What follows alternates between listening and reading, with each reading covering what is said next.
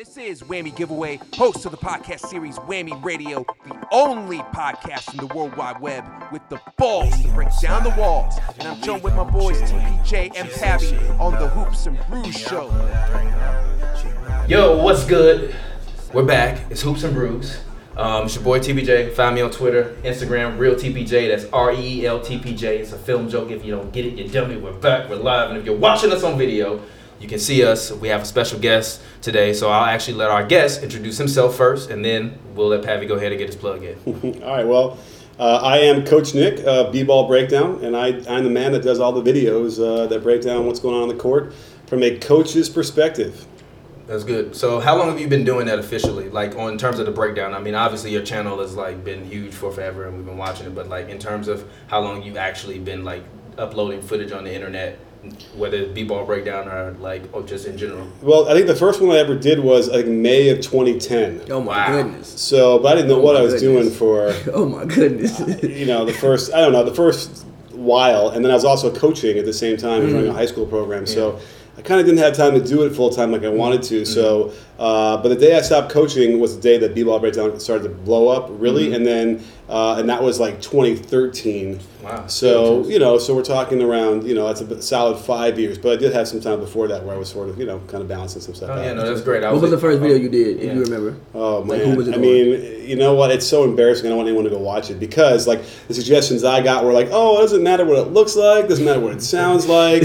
So like the background is like my office was messy and like maybe my kids' feet were in the background. Who knows what was going on? There was probably like yelling at Jason Richardson for the way he plays. That is hilarious. That is extremely funny. Shout out Jason Richardson. You know who Jason Richardson is. What are you watching? Yeah, we basically have an ongoing like running joke about like people on NBA Twitter who don't know of like not knowing who like certain role players are of the past, but it's like you should know them if you've been watching basketball. Just even like as a youth, you should know who Jason Richardson is. You should know and Desmond Mason. You should know who Robert Horry is. You know what I mean? Like those kind of guys. Yeah, right. I hear you. Well, yeah. So is it that, or maybe like ripping on Kobe for not running the triangle, something like that? I don't know. You sound like the homie right now. You sound like our friend. Our friend hated Kobe. One of our friends from LA, and he like hates Kobe because he was like, yo, I'm so tired of like possessions being for Kobe to repost the entire possession. Yeah, I'm a triangle offense coach, so I really? Yeah. So and Tex Winter was a mentor of mine. Rest in peace. Yes, R.I.P. Tex Winter, and also rest in peace Paul Allen. We won't pour, but we'll just. I'll just I mean, yeah. Shout out Tex. Yeah. But so when Kobe had always had this hate relationship, I won't even say love, with the triangle, and it just frustrated me. But I came around. By the end there, he became human, at the end of his career. Likewise. And so something turned me where I was cheering as loud as anybody that last night he got those 60 me too. points. And I hated Kobe. Everybody was. Career. I was anti-Kobe and Shaq. Yeah. Oh, okay. Like I was never a fan of. At first, I didn't like Shaq, and then I started to like Shaq once he left the Lakers. I didn't like Shaq on the Lakers. I liked Shaq everywhere else except for on the Lakers. Yeah. I just never liked the Lakers growing up. Yeah, me either. Like I was always anti-Lakers. I'm a Bulls. I'm from Chicago, so that's what it's about. Like we're the Bulls. We don't like the Lakers. That's weird because I grew up in Chicago too, and we hated the Celtics. Like I hate the Celtics. My dad. I hate the Celtics. I hate the Lakers. I hate the Cavaliers. I hate the Pistons. I hate LeBron James. I hate the Heat. I don't like any of them. But you didn't get Magic, so I had Magic when I was growing up. So that's what couldn't imagine. I think you would have loved the Lakers if that was when you were 10. Yeah. My dad had like ingrained hating me for the Celtics because he hated like Boston. He hated the Boston Celtics. He was not rocking with the Larry Bird Celtics. So he ingrained the hating me for the Celtics. But then when KG went there, I was like, damn, I really want KG to get one. I really want KG to get one. And then I kind of let up a little bit just because I wanted KG to get one. Then when KG got one, the hate was back. And then when Kyrie is one of my favorite players ever. So when he got traded, like of all places, Boston. He was so hurt. I was legit hurt. Like Boston, you could have went any you couldn't get traded to Phoenix. I would have stayed up late and watched Kyrie so damn much.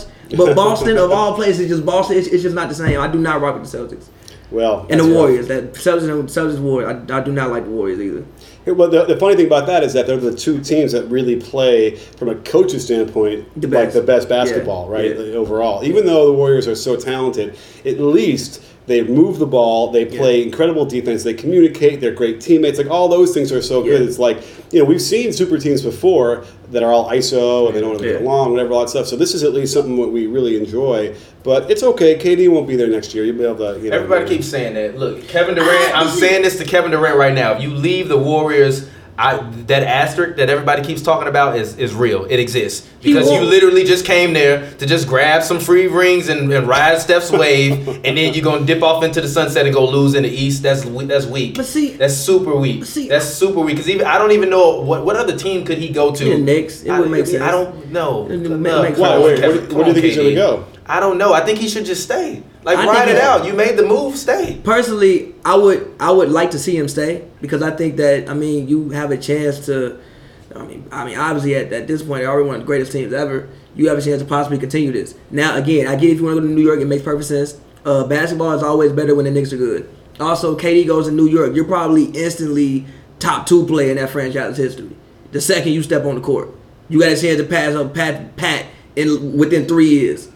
Because of the fact that if he goes there, they're going to be terrible this year. Going to have KP coming back. You already got Kevin Knox. You're probably going to like a top 5 pick, KD, KP, put some people around there. And it's New York. Yeah. No, I hear you. I think he is frustrated because he got reamed for going there, and I think he knows now that he'll never get the exact props he wants while Steph Curry's on his team. Yeah. So he kind of probably feels like I finally want to do something without that. But that's why it was interesting that Kyrie he re-upped in Boston, right? He signed an extension because that was going to be him, Kyrie, and like Jimmy Butler going to New York, which is another kind of super team. So does he get the props there? So I don't know. Without Kyrie there, maybe he still wants to go there because it's like here's my chance to really his last chance because he's going to be 30? What is he? He's 30. I think he's 30 now. He'll be 31, 32. Is he really already that old? It's crazy. Yeah. Him and Steph, 30 years old already. It's crazy. I remember when Steph was in college shooting at Georgetown.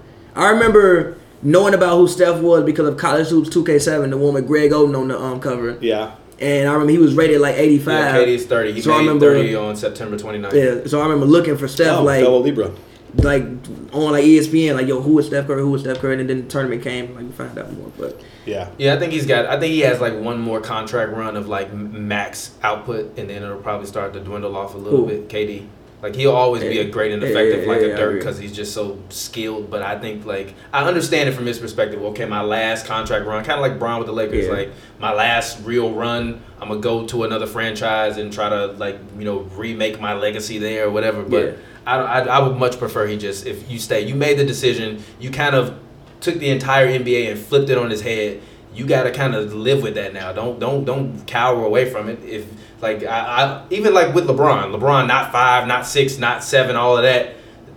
Kevin Durant, Steph Curry, Klay Thompson, they have the potential to do that. I don't include Draymond in that conversation because I don't. Rings, but do you think they'll pay Draymond? Not necessarily because they have Bell. Okay. And they're grooming him to take over. So I would hope that they would come to an agreement where it's not like Max. If he doesn't really, production-wise, doesn't merit Max, even though I argue that Draymond could be the best defender of all time. I think. I want to hear this argument. Yes, please. What is this argument? Yeah, people come at me. Maybe talk about. Forget me even introducing myself. Y'all know who I am. Pavers Volume 1 out right now. Go get that at Pavers on Twitter. The floor is yours. Thank you. Well, listen, I get a lot of crap on Twitter for that. Can we swear? Say whatever the fuck you want to. All right, so good. And here's the thing.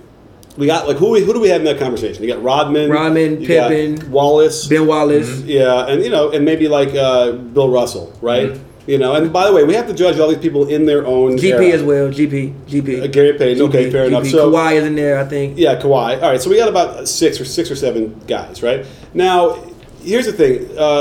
Dennis Rodman, for instance, and even Ben Wallace. Ben Wallace was never required to guard him in the perimeter, right? They didn't switch it and do that kind of stuff. So we never really saw if he could do that. So it's not really fair to say he couldn't do it. Pippen, as a Bulls fan, in my opinion, was the greatest perimeter defender I've ever seen. When we talk about lockdown, I don't see lockdown anymore because this is so good now. No one's a lockdown defender. You're going to get embarrassed a couple times a game. Just look at PG and KD from game one. Like they were just battling. They were literally 1-on-1 on each other. They were just going insane. Right. Well, so, at least PG in the second half. That's why people like old school coaches, like, there's no pride out there or whatever. It's like you have to shrug it off. You're going to get embarrassed and then come right back. Like maybe you get a steal. Do you next see what time. Kyrie is doing? Like you're Yeah. not gonna like for 48 minutes. No, Right. yeah. And it's kind of good because you want to play through stuff, right? Yeah. So play through getting beat, and then get the next one, and then over the long run, eventually, hopefully, you'll end up being better than you were worse. So that's the thing. But what Draymond does that I haven't seen anybody else do is the rotation and the quarterbacking of the defense. And so when we see guys like a middle linebacker out there, like what a Ray Lewis would do, or like a Brian Urlacher would do, like that. Yeah. Exactly, and I'm going to get him on an interview. Well, I know him a little bit, and I've tried to get him on there. And eventually, I'm going to get him to talk. He doesn't do a lot of one-on-ones, but I'm going to find out where the genesis of that is, because a lot of times that talent on defense is like not necessarily taught. Sometimes it's just like he is good at that for his mindset, whatever it is, and other guys aren't. But I want to find out what it was and how he learned this, because when you watch, I did a video recently about the new way they're defending the pick and roll. So right off the bat, it's switch everything, and then on the mismatch, if it's like a little guard guarding a big guy, they bump him out or they scram him out, right? Well, Draymond, that's what he does so well. He's on top of it like before it happens, and so you see that a lot, and you just see him constantly rearranging it to avoid the mismatch. We saw it last night, and there was an amazing possession I saw that was just like he had four guys switching whatever and got everything, and they missed the shot, he got the rebound, it was great. So his help defense, his block shots from the weak side, all that stuff is just so impressive to me. And plus, he can defend guards. He can get out there and he can move long arms. We were having this argument last night. I'm so fucking glad he's here. Right. This motherfucker right here was telling me last night. I told him, we were talking about like people guarding Mike, because his big thing is he disrespects Mike because he says that everybody that used to guard Mike was 6'4" and under, right? We were having a conversation about Draymond Green, and I told him that Draymond Green would be able to step out on the perimeter and guard Mike better than John Starks, and you said no. No, listen. No, listen. Don't lie. Don't lie now. Listen. We were having an argument, and you said that they would beat them because you just throw Draymond Green on Mike, and I said no. I didn't say throw Draymond Green. I said if he gets switched on to Draymond Green will be able to guard Mike. And yeah, Mike will still get buckets. I said that, and then I said, you telling me Draymond not gonna do a better job than John Starks? I mean, and you said I don't know, and I said what the fuck? Because he will still get 30 to 40. I think that Mike is quicker. And I don't know if Draymond, like, I don't know. To me, I don't know if Draymond is I think I can think of better perimeter defenders than what Draymond is. Perimeter defenders. I don't know if he can step out on the guard and guard them for the entire game. Now, again, when you like switching out, you're not going to be on them for that long. And also, again, you don't play defense by yourself. Even just look at the team he's on. Like, when he had Bogut behind him. Bogut is very, very underrated. Very underrated. He wasn't the #1 pick. He could block shots. Again, you can shade people to one side. If you don't, you got KD behind you. KD is also 7 feet. I don't think KD is the greatest perimeter defender, but when you come to the paint, the man is 7 feet with very long arms. Also, you have Clay. What does that have to do with John? What does that have to do with you saying Draymond Green would fare worse than John Starks against Michael Jordan? You were fucking ridiculous. Stop that. I'm glad he's here. Stop it. Stop it. That was fucking ridiculous. That was goddamn ridiculous. When you were saying it, I'm like, what are you talking about? Obviously, yes. What are you talking about? Draymond's a great defender. You can continue as to why. The point of what I was saying was I don't think that Draymond would be able to stop Mike. No. Of course he's not going to be able to. Who could stop Mike? I mean, that's how you were saying it. No, that wasn't. You said that the 96 Bulls would beat the Warriors. And I said, no, they wouldn't. I believe they would. I don't think that they would. Well, I asked Steve Kerr this. I did an interview last week, 2 weeks ago. He wouldn't commit to which one because obviously he played on one team and he coached the other.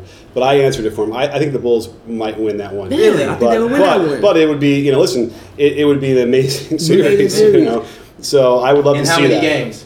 Oh, it's that would probably it would go 7. Okay. The one thing that's underrated about the Bulls was that they played small a lot of the time. Yeah. Tony Kukoc was a small ball forward. was a small ball forward. They could pretty much switch everything. And even if you look at the length on the court, everybody's 6'6" and up. Yeah. So like Harper, Pippen, Mike doing this, covering up half of the court. Mm-hmm. And you got Dennis out there. Like 96 Dennis isn't 98 Dennis. Right. No, you wanted 96 Dennis. Yeah, like now, 97, 98 Dennis, obviously. But 96 Dennis, again, I remember watching the video. It was about Basketball Examiner on like the 96 finals. And why Dennis Rodman actually should have won an MVP. Because he was just everywhere. Shutting down everybody, frustrating everybody. Well, that was the key. I was there. I had tickets, so I went, and I had never seen, like, he had Sean Kemp muttering to himself and, like, literally just so out of his game. He didn't know what was happening. And it was funny. Like, he's the guy who, thank God he's on your team because you never want to play against Draymond. Yeah, and Draymond is very similar that way for sure. But then by virtue of the way the game and the way the rules are, those other players never got a chance to show what they could do like Draymond does. Draymond can be off the ball and he could shade a lot more on the strong side than the other players could because there's illegal defense rules. So it's a little bit unfair. So but we got to deal with, and I just haven't seen a guy like this since Draymond's gotten there who can cover the court like that and just control the defense all the way through. He is like the Michael Jordan in my mind on the defensive end without ever scoring a point.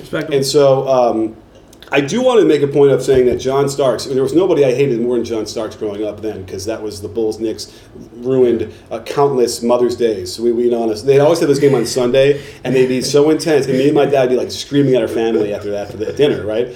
But John Starks was really good, and nobody in Chicago ever gave him credit. He's really, really good. Starks is really good. Yeah, I'm not saying he was bad. Really tough. He could score. He was a decent shooter. Right. And Mike is like 6'4.5", right? Starks was like 6'2", and they were both listed at 6'6". That was the joke, right? Yeah. But he did what he could. But I just want to make sure people know they should go back if they can and find some Starks highlights because. Like, who was he like? Well, he was like kind of like Clay, like, right? He could shoot threes. He could put the ball on the ground. He was a smaller, little like a CJ body, but much smaller version. But I mean, I don't know if he's like Clay. Who was he like? He's someone like that. It was really good. And I know what really you mean tough. in terms of his role with the team. I understand. When he got open and he let it go, like everybody in Chicago Stadium was like, they just sort of didn't want to look because it was going to go in. Same with like a guy like Isaiah Thomas, by the way. I get in arguments on Twitter with idiots. Little Zeke or Big Zeke? I'm sorry. I guess we'll call him Big Zeke. Okay, I call Zeke. him I call IT Little Zeke. I'm sorry. They're not related at all. I just call him Little Zeke. Right. Well, you know why he's called Isaiah Thomas. Right? I mean, I know why because of the bet, but still, I just call him Little Zeke. I'm sorry. But no, the original Isaiah Thomas, he was a great shooter. He didn't shoot threes because no one did, and when he did, it was at the end of quarters, just throwing it up from half court. So all these idiots will go on Twitter saying, "Look, he shot 20." Yeah, right. He's not a good shooter. I can tell you right now, there was a groan across the entire Chicago Stadium whenever he got open for a jump shot because we knew it was money every time he shot it. Right. It was usually from 20. So he was a great shooter and just didn't shoot threes and wasn't part of the thing. So anybody out there who might doubt that Isaiah, the original Isaiah, wasn't. That's also the one thing I hate, that people always assume people in the 80s couldn't shoot. It's like, no, that's just not what the NBA was back then. Like this motion has been around for a long time. Yeah. Okay. Yeah. And this hasn't been around, right? All that stuff they do now. Okay, great. Jerry West couldn't do all that stuff. Maybe given he came into this whatever. I'm not a fan of Jerry West at all, so I'm sorry. Well, but he could shoot their lights out, and this motion has been they able to especially catch and shoot has been around all the time. So those guys they would be able to do it now. Yeah. It'd be the same. Again, like I think Michael Jordan is a much better shooter than what people give him credit for. And again, I don't think he Klay Thompson out there, but it's not like you just gonna leave Mike open. It's like, he shot 28%. Yeah, but he was taking 1-3 a night. Right. So some games you might not even take any. So if you miss one, that weighs much heavier on your percentage. Does he have the record for most threes in a finals game still? Or did somebody break it? I think Steph broke it. Who did? Steph did. Okay. Mike had 6 in that game against Portland. Danny Green broke it, and then I think Ray Allen broke it. Then Danny Green broke it, and then Steph recently broke it when he had what do you have? That all sounds familiar. That's crazy. This year. Yeah. I think I can't remember. I think it was 9. So anyway, but listen, Mike has enough on his resume to show that his shot was beautiful. It was a bit of a 2-motion shot, so I don't know how easy that would be. Like Kobe could never get that consistent with it because it's over his head here. And then what I heard was that Kobe tried to go to more of a 1-motion shot like Steph tries to do, where it's kind of like from here and out. And that the last season he played 18 seasons one way, and then at the 19th season he decided to do it. You want to go check his 3-point percentage that year, right? And it was high volume. Oh, it was high? No, it was low. It was like high volume. He was taking like 6, 7, 8 a game, and he couldn't get to the rim no more. Yeah, right. But it was like the idea that anyone would say, "Hey, that's a good idea. Let's completely rebuild your shot in the last year of your long career." I mean, but it also maybe because he tore his rotator cuff. Like I don't know how strong his shoulder was that year to get it up. Like we don't know. Maybe we don't know. I mean, even me, I had an ugly push shot motion, so I've been like reforming my jump shot for the past year, and it's just been tough trying to rework the mechanics. You just reminded me. I have a pod I just did with Mario Ellie. Remember him? Yeah, I do remember Mario Ellie. He had that push shot. Because of that shot. All right, I gotta go home and post it after this. I forgot. I gotta get it done. Yeah. So let's talk about LeBron's debut. Okay. I only want to talk about the debut really because I kind of feel like that's a problem that they're going to run into a lot, where you're in a scenario where you go 0 of 15 or 0 of 18 or 0 of 20 to start a game from 3. And then I think all hell is going to break loose. I've been telling him all summer, because we have another show that we do that's like all LeBron Lakers centric. I'm not. They have to get some shooting. They have to get some shooting. They have to get some shooting, or they have to start hard to me. Because I'm not a KCP. He looks god awful. I know, but he's looking god awful. He's a shooter. That's right? what everybody says, but I've been saying that Sort since of. last year. I disagree with this notion. He's some great shooter. He's not. He's a cool. He's a cool defender. He is decent at times when going to the rim, but I don't want him taking any big shot from me or my team. I agree. There was At a all. reputation, and I had seen his mechanics. It looks good. It felt like, okay, he can do it. But you're right. He hasn't proven that. Anything above average. Lonzo Ball has shown signs. Even last year, he had a couple of 10-game runs where he shot 44% from three. That's a long. 10 games is a long time. I think he needs to start too. So he is there. I think Hart is a good shooter. Here's the interesting question that I kind of want to talk to even more coaches in the NBA about, because what does it mean to have the shooter in the weak side or spacing? Is it like a step? It's probably just like a step, maybe a step and a half, which is not like that much room. Although NBA athletes, it is significant, but it's almost like what is it doing? And then that said, a guy like KCP, he's out there. They're not going to shade him like they're playing Rondo, right? So it's going to be like half a step, right? Yeah. So I don't know how valuable this notion is. There's no room for them to make any deals as far as I can know. They don't have anybody to trade, I don't think. I mean, they have some picks they can potentially send maybe for some contracts, but but who do you want? You're going to want a 3-and-D guy, right? Yeah. And then who's going to give up a 3-and-D guy, right? Without getting some great return. Yeah. See, but my thing is, I don't think they'll shoot like that every night. And also, even I read a Rondo interview. Rondo said, our big man had to do a better job of setting screens to even get shooters open. Also, I have to do a better job of getting KCP the ball. He was like, I can't excuse myself. I think he only took 4 shots, and he only had 1 3-point attempt. He was like, I got to do a better job of getting the ball. Mm-hmm. Also, LeBron has to shoot better. The LeBron that I saw shooting last night ain't the LeBron that I watched 75 games of last year. It was to the point where last year when he would raise up and shoot, I would say, Cash, if he gonna shoot like first Cleveland LeBron or like Miami LeBron, and we gonna have to think about some things. But I don't think they'll have a performance the way they performed against Portland every night. I think that for one, guys, shots are coming in different places, so they have to even get accustomed to being able to, let me practice this shot because I know in a game I'm gonna consistently get this shot. Like right now, you still don't know. Lonzo was out half the preseason. LeBron didn't play one game in the preseason. Some of the vets didn't play. They have a very new team, and also these guys in their second year. Ingram third year. Kuzma second year. Lonzo second year. So you can't expect these guys to just play one game and just figure it out. Should Lonzo start over Rondo? Well, listen, Rondo, every time I think, I don't really want to see him take minutes from young guys, whatever. I mean, he is so good, passing the ball, controlling the offense, that as of now, because Lonzo does not look that good, Rondo should be starting. Yeah, but we all know that this is not the problem for the Lakers, right? This whole they're going to score 150. They're going to score a ton of points. Defense. It's the defense. They gave up 129. That's the thing that scares me. Because I thought that they would be one of the best defensive teams in the league. When I looked at the roster, I was like, okay, they got a lot of guys, so you can pretty much switch everything. But Kuzma seems like he's having it. That's a take. My glasses are fogging up from really one of the best defensive teams in the league. They were top 10 last year. Last year they were top, right, in defensive rating. Well, for the majority of the year, they were top 10 until Lonzo got hurt, and then it probably dropped. The majority of last year, they were top 10 defensive rated team. But the roster is almost 50% redone, at least, right? Yeah, no, I agree. So it's not the same team. I agree, but I think they have the potential to be a top 10 defensive team. But they can't have Kuzma starting. They can't have Kuzma at center if they're going to do that. Okay. Them leaving him in because he literally, and to his credit, he said it on the last Hoops and Brews, and I was giving him hell for it. He stays with the guy on every switch.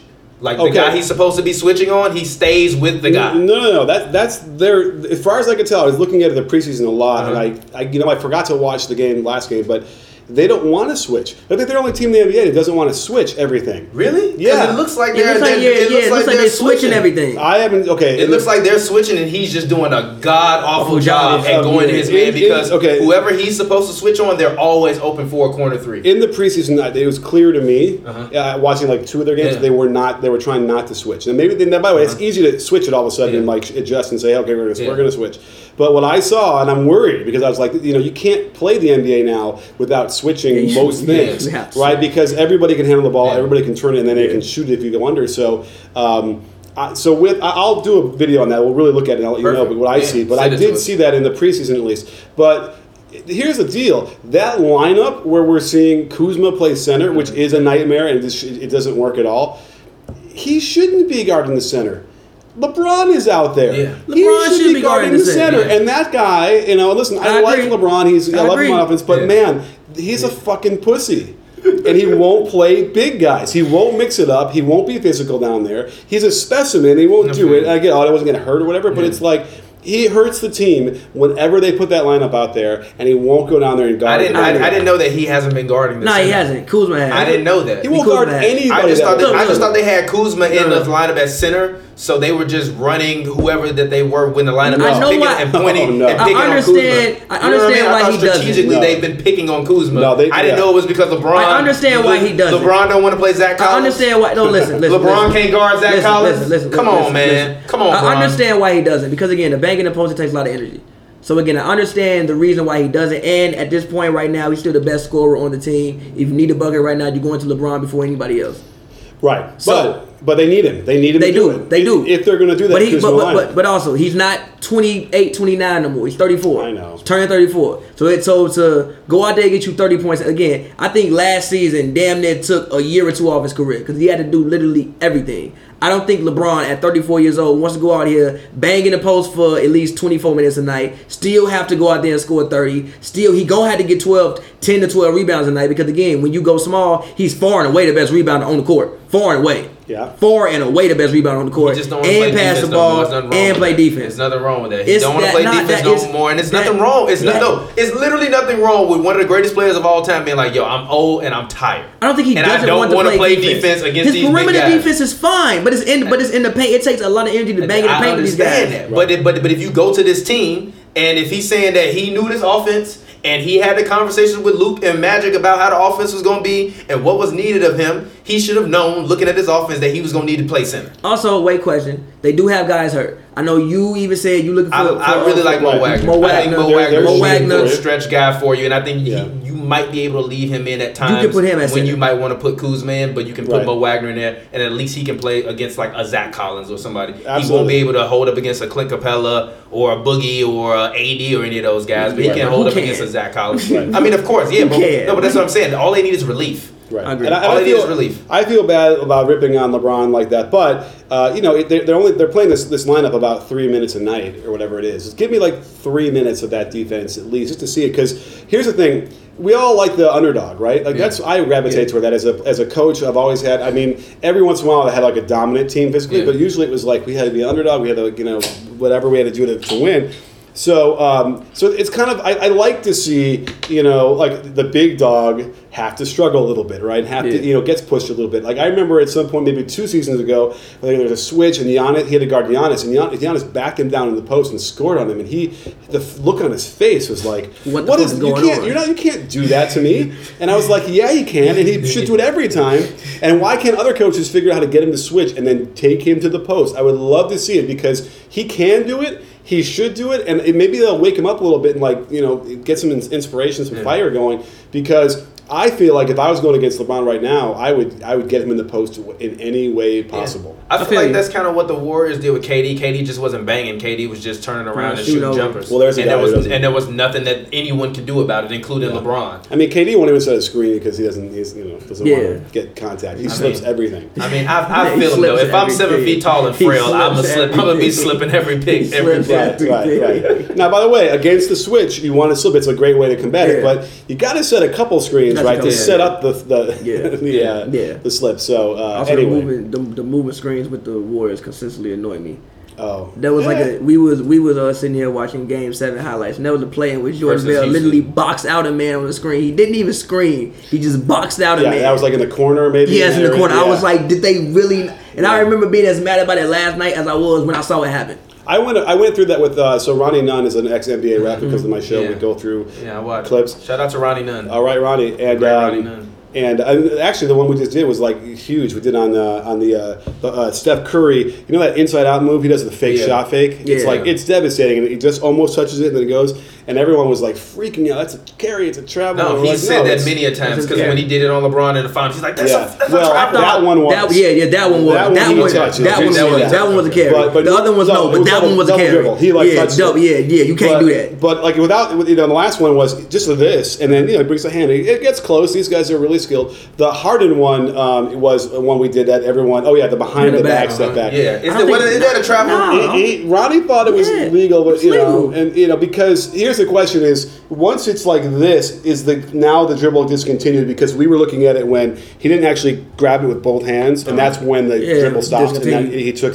So he took 1-2, got it, and then 1-2. So the dribble ended just before the 1-2, which is fine. Yeah. But people were arguing, he kind of had the hand underneath the ball here, 1. I thought it was 3. And that would be 3. So we might have to revisit that in. But, listen, Harden pushes the envelope. But getting back to the point, which was, the Jordan Bell. We went through that one. There wasn't like a ton of contact, right? He was all moving and whatever.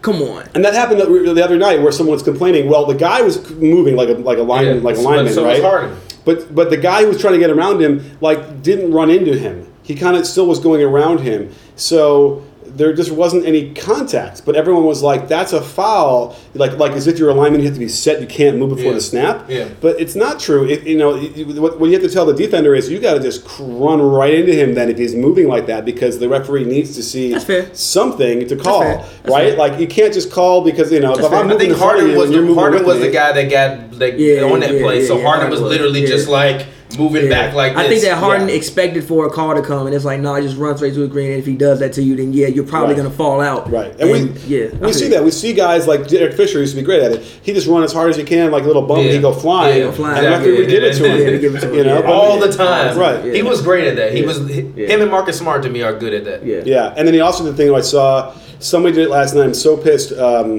where they take a charge on a big man who's just kind of running down the court toward the block on the weak side. Oh, yeah. He's looking that way, and the little guy just stands there, and he just knocks him over. I used to do it in NBA 2K all the time. It's to just bullshit. randomly get somebody to just get a possession. Yeah, it is bullshit, Horrible. but that's why I did it, because it was just like, it was cheap. Yeah, they have to outlaw that. CP3 does it all the time. All the time. But he has to. He's like 6 feet. He doesn't have to. He doesn't have to. Very, He's very also small. He's getting 6 old, feet. too. Yeah. $40 million a year.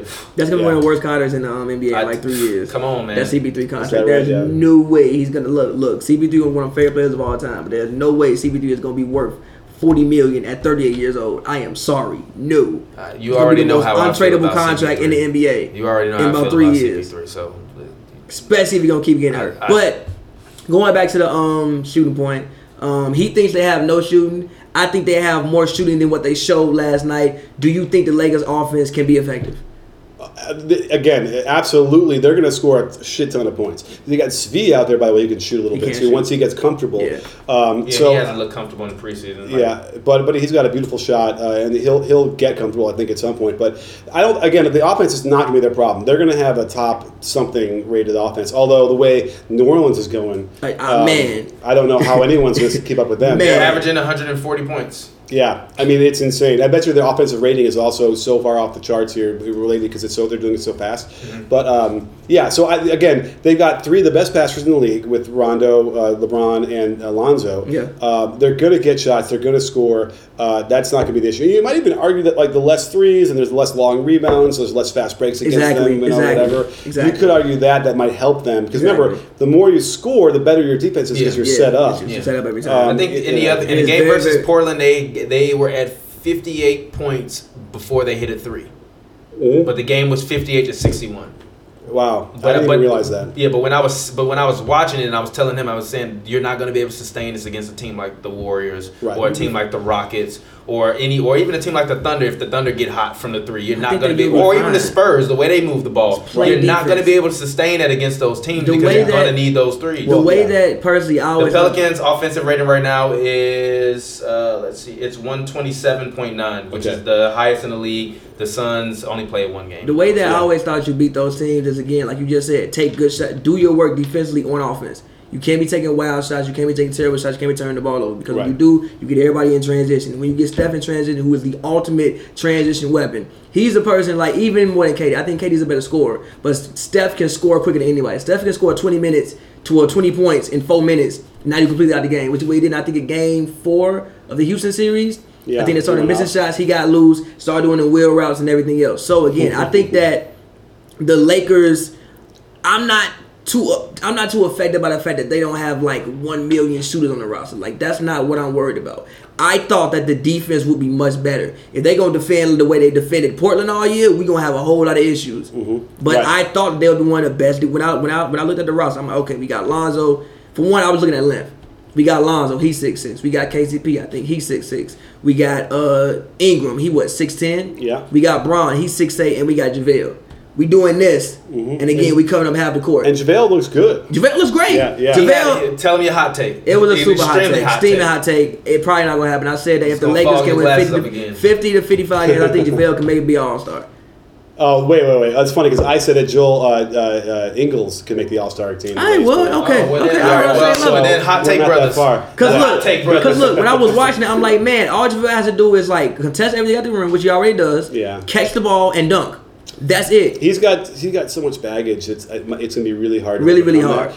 But no, listen, he looks like Wilt freaking Chamberlain Yeah, he looks sometimes. great. And he's only playing 20 minutes a game. Yeah. Which is great. Which is also going to hold him back from the All-Star game. But Yeah. there's no question that like he had some moments that he blocked a shot, sprinted down, Sprint down gets the court, thing, gets gets a the dunk, like- it's like that's what Wilt looked like, you know. And he Yeah. did that in when they were playing Denver, when they were playing the Lakers when he was on Denver. Yeah. He had a series where he looked like that, and I was like, oh my god. But you know, he's got focus issues, he's got asthma, he's got some stuff that's Oh, you know, so whatever. he really does have Yeah, asthma. bro. That's Even what me, I I have understand. asthma. That's why I literally when we were thought that was playing a joke, early. like he really has asthma. I didn't know that. I think he- literally, that's we were what I playing heard. early in the sun, like just playing out in the park, and I started to overheat, and I was just like, "Yo, I'm overheating." So that's literally how it feels sometimes. It's not even so much that you can't breathe. It's just like the physical stamina, the air to get it to the rest of your body. It just doesn't work the way you need it to be at that point in time. So it's understandable. It is, but I mean, I think he's got talent. Even looking at his per 36, it's like 21 and 13, Yeah, no, that's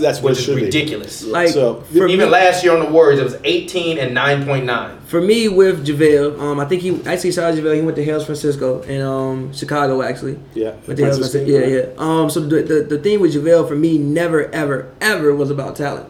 But he always had the talent. If we talking about most athletic big men, I think he's top 5 most athletic big men in the NBA right now of all time, probably top 25.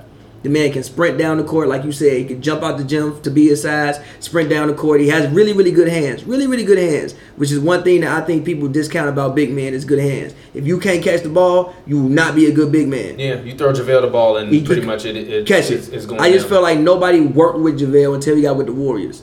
Again, you get drafted by Washington, Gilbert pulling out straps in the locker room. That locker room ain't what it is. You go to Denver, you got Melo, you got JR. I think he was there with AI too.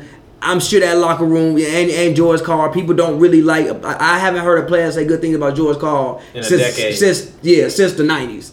Since the 90s. So they not working with you. You finally get to a situation where they work. Even like his shot, it looks decent. It looks decent. Yeah, he had a 3 in the preseason. Look, if JaVale can be a guy where if I throw him the ball like 18 feet away from the rim and he's wide open and people have to at least think I should get a hand up in this man's face because he might make it, I think that opens up the Lakers offense a lot more. Yeah, for sure. He is a really valuable asset. I know Yeah. my mentor, who I coached with in high school, loves him. Is always texting me. I'm like, okay, just wait. You know, he's gonna do something JaVale like. But so far, he looks really good, and they got him in a nice situation where they'll limit the issues. I think I did see a couple boneheaded plays, whatever, but nothing got out of the ordinary. So yeah, but I mean, again. There's going to be an interesting stat. I've looked it up before, and I was surprised it wasn't even a greater disparity. But the notion that if you get outscored by X amount of threes per game, like you're going to lose every single time. Yeah. Now, I thought it was going to be like if they hit more than 5 threes a game on you, 5 threes in a game, you're going to lose that game every time. It didn't actually play out that way when I looked on B-Ball Ref for like the records. It got to be like 10 threes before it was like completely 100%. Because at that point you got shot completely out of the gym probably. But it was definitely like it was significant even when it's like 6 and 7 where you're most likely going to lose if they're going to hit 7 more threes than you are, and that's just the nature of the game. So you're right. That's the one thing the Lakers are going to play the 8 ball behind. But what they're going to end up losing is like 127-119. Right? They're going to score a ton of points, but it's just going to be the other team that get out any more. So that goes to our next topic. I remember I was watching the Wizards game. I was watching the Wizards Heat game when John Wall was amped up like it was the finals the entire game just to lose. And I remember watching the broadcast and they was like, basically if you shoot 30% from three, you're like 45% field goal shooter. And they were encouraging John Wall. First of all, apparently they're encouraging John Wall to take more transition threes. I just want to say this. If I see John Wall coming down on transition, pulling up from three, I'm cutting my TV off, and Scott Brooks, you probably don't need the job no more. Because that's not what John Wall should ever be doing. Okay, am I wrong for thinking Scott Brooks is the worst coach in the NBA? Well, here's the thing. I've been thinking that for about 8 years now, though. Well, the problem is that, or however long he's been coaching. What we've seen in OKC was rough because what they ran on offense, for instance, when I would break these things down, no coach designed a play that Russell Westbrook would throw the ball there, back up a few steps and clap his hands and hold his hand up for the ball back. That's not. So they're not. They never ran the offense that he wanted, right? Yeah. He came in as an assistant. He was a former player. Like he didn't have the control that he probably wanted when he first took over. When those guys were already controlling the locker room.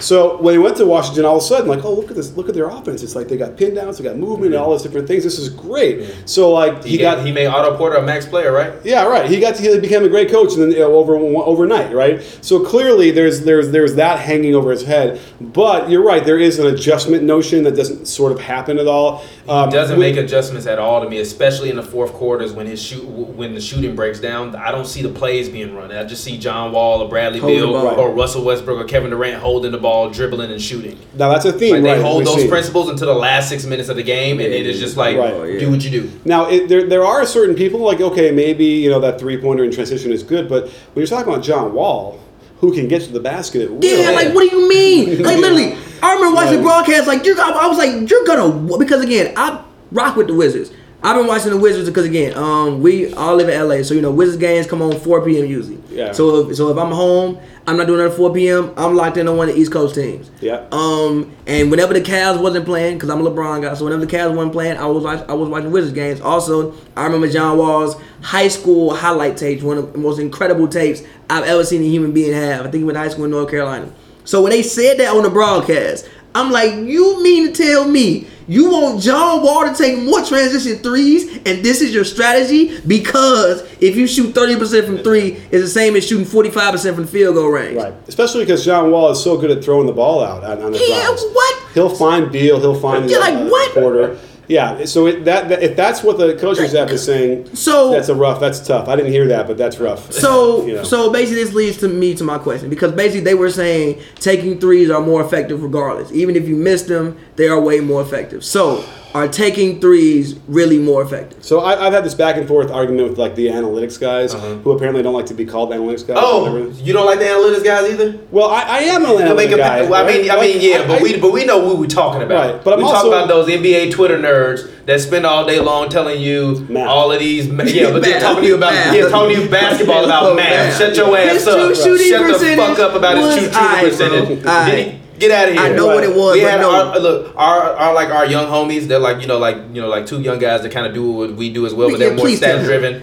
They basically, you're probably going to agree with them from the perspective of like they were talking about like Melo versus PJ Tucker, but they were saying that they needed what we were talking about. If you needed a bucket for your life, everything else you need for a bucket. Your life. We need a bucket. Who you taking, PJ Tucker or Carmelo? Right. They're like, well, it depends on the shot. If it's PJ Tucker corner, I'm like, I don't give a fuck about analytics. We're talking about basketball. If I need a bucket, who the fuck do I want to take this shot for me? Not PJ Tucker. You know what I mean? Yeah. So. Right. So I agree with you on that. No, but here's the thing. Like I remember when the Knicks, they were getting so much crap for not taking threes. A few years ago, they were running the triangle or whatever, and it was like, the roster didn't have anybody that shot threes. I'm like, what do you want? You want one of the Ware twins to shoot threes now? He's never done that in his career. In the middle of the year, all of a sudden start doing that, and they're like, yes, the numbers tell us that it will be worth it, even though the percentage will go down, it'll be more. I'm like, you don't understand in real time when you're playing at the NBA level net speed, you need 6 months of training to feel comfortable shooting a three in that scenario, and none of those guys did. You can't just start throwing it up in a practical manner. So that's the problem, the disconnect between that, and that's why there's still a big wall between analytics departments in NBA on NBA teams and the coaching staff, right? Because a lot of the coaches like a lot of it, but they're just wary because there's no practical application to it. I liken it to a coach who's like, when Michelangelo is making a statue or a sculpture, he's slowly whittling away and making it whatever. Yeah. That's like what a coach has to do. It's like you want to try and shape and influence. We want to take more threes, we want to take less of these long twos, but you can't have it binary where it's like one or either on or off. It's like they're not computers, right? And it's like in the course of a game, it's not worth getting having a heart attack over these different kind of things. But certainly you can't make a player who's not comfortable doing something suddenly start shooting long distance shots. It's a long shot. You guys ever shoot the pro three? It's a very long shot. It's a very long shot. It's a long shot. It's a long shot. Very, very long shot. You got to be. Ironically, I shoot better from longer than I do from closer though. Like when I'm now that I'm rebuilding my shot. Because like I feel like I'm still trying to get that strength aspect of it. Like if you're trying to, you put more legs into it. That's why usually. And also, but also like with my jump shot, I'm not like I've never been the type of person that jumps super high when I shoot. Yeah. So it's more like I'm coming off the ground 6 inches versus I can jump feet in the air, if that makes sense. So my take on it, even without having seen you shoot, is because I know I trust played. Me, you don't want to see me shoot. Well, I studied in overseas. I was in England for a semester in college, and I played on the London team, the University of London. And their 3-pointer then, it wasn't 19.9, which is what it used to be. It was a foot back, and I shot so well from there because again, you can just let it fly. It was a real smooth.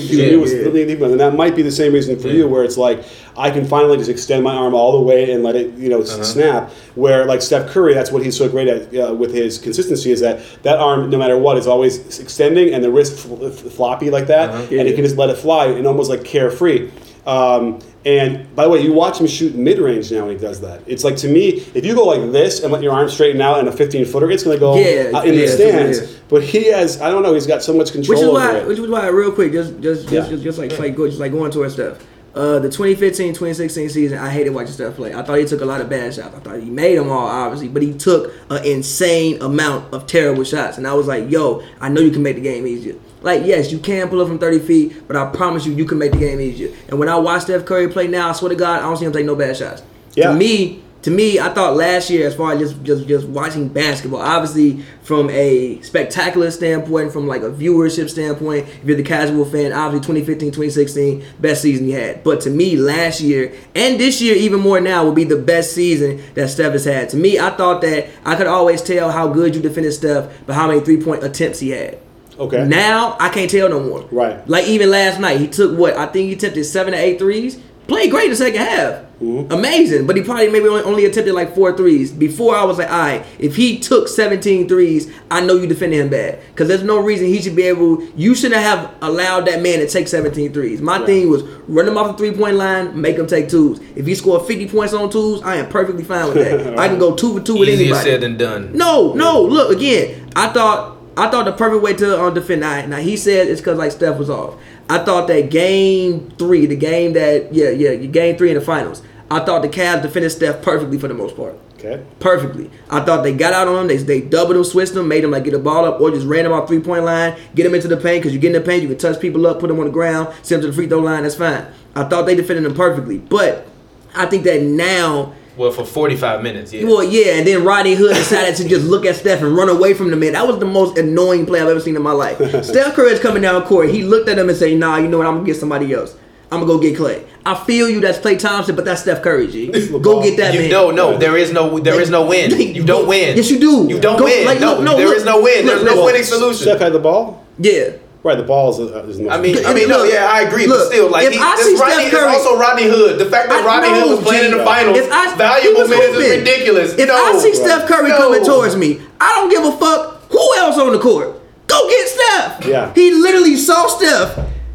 It was like, nah, I'm gonna go get Klay. Right. What are you doing? Coach, I'm playing hard. I'm playing D. I'm reading it. Right? No. If Klay Thompson is us for the championship, I am fine. You know what? Shake Klay hand. That's cool. I'm not gonna let Steph shoot. But I think that just going back to this whole point, I think that this is gonna be the best year of Steph's career. I heard him say that he's chasing efficiency. Yeah. and like being as efficient as he possibly can. And when I watch him play, I can see him doing that. Oh yeah, for sure. I talked to his trainer, and they talk about that. Also, the notion of it's a lot less fancy now, right? Even though, which is really great because it's like entertaining. People are paying a lot of money for these games. I didn't like it. But, I legit did not like it. I like watching him play way more now. I mean, I like a display of skill. Who doesn't? But yeah, he's become ruthless in his efficiency now, and yeah, this might be one of those things. But they blow out a lot of teams. His minutes are so low because of that. His numbers are going to be a little bit depressed. But certainly, this could very well be one of his most efficient years. If we want to talk about three-pointers, though, again, like I have a beef, and I'm going to do a video on this, is that, in the name of shooting three-pointers, I would say 15% of our threes overall across the league are terrible shots. I agree. But with you. they're taken by guys like Karl Anthony Towns. He argues Karl Anthony Towns should be taking threes. And I said, Cat, get your big ass on the block. I think Get your big ass on the block. Cat roams around the three-point line the entire game. I don't understand it. It drives me insane. Look, get your big ass on the block. Look, we've had this argument about Cat millions of times.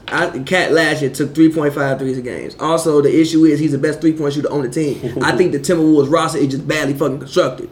Okay. You look, you got Teague, penetrator for the most part. He can shoot, penetrator though. Jimmy Butler, penetrator. Wiggins, penetrator. Taj, he not stepping out the three. He can't stretch out. The only person on the team who can stretch out is Cat. He's the best shooter. He shot 42% for three, and he only took 3.5 threes last year. Yeah, I mean, how many threes should be taken? Well, he took 240 total threes last year. I think that's too many. I think he's fine. I think 3 threes a night is fine. Well, I mean, here's the thing. Like, it's a fifth of his overall shots. I'm not a big man. Never was. You guys aren't big men. Yeah, obviously. Well, imagine the big man who has to go from block to block to block, and the whole time he's just getting beaten. And this is why LeBron doesn't want to do it, right? Exactly. So I get it. You got to throw the guy a bone. And he's also not that big. Whatever. It's not like Cat's huge. Right. And so, but he is good. So he, I think 3.5, 4.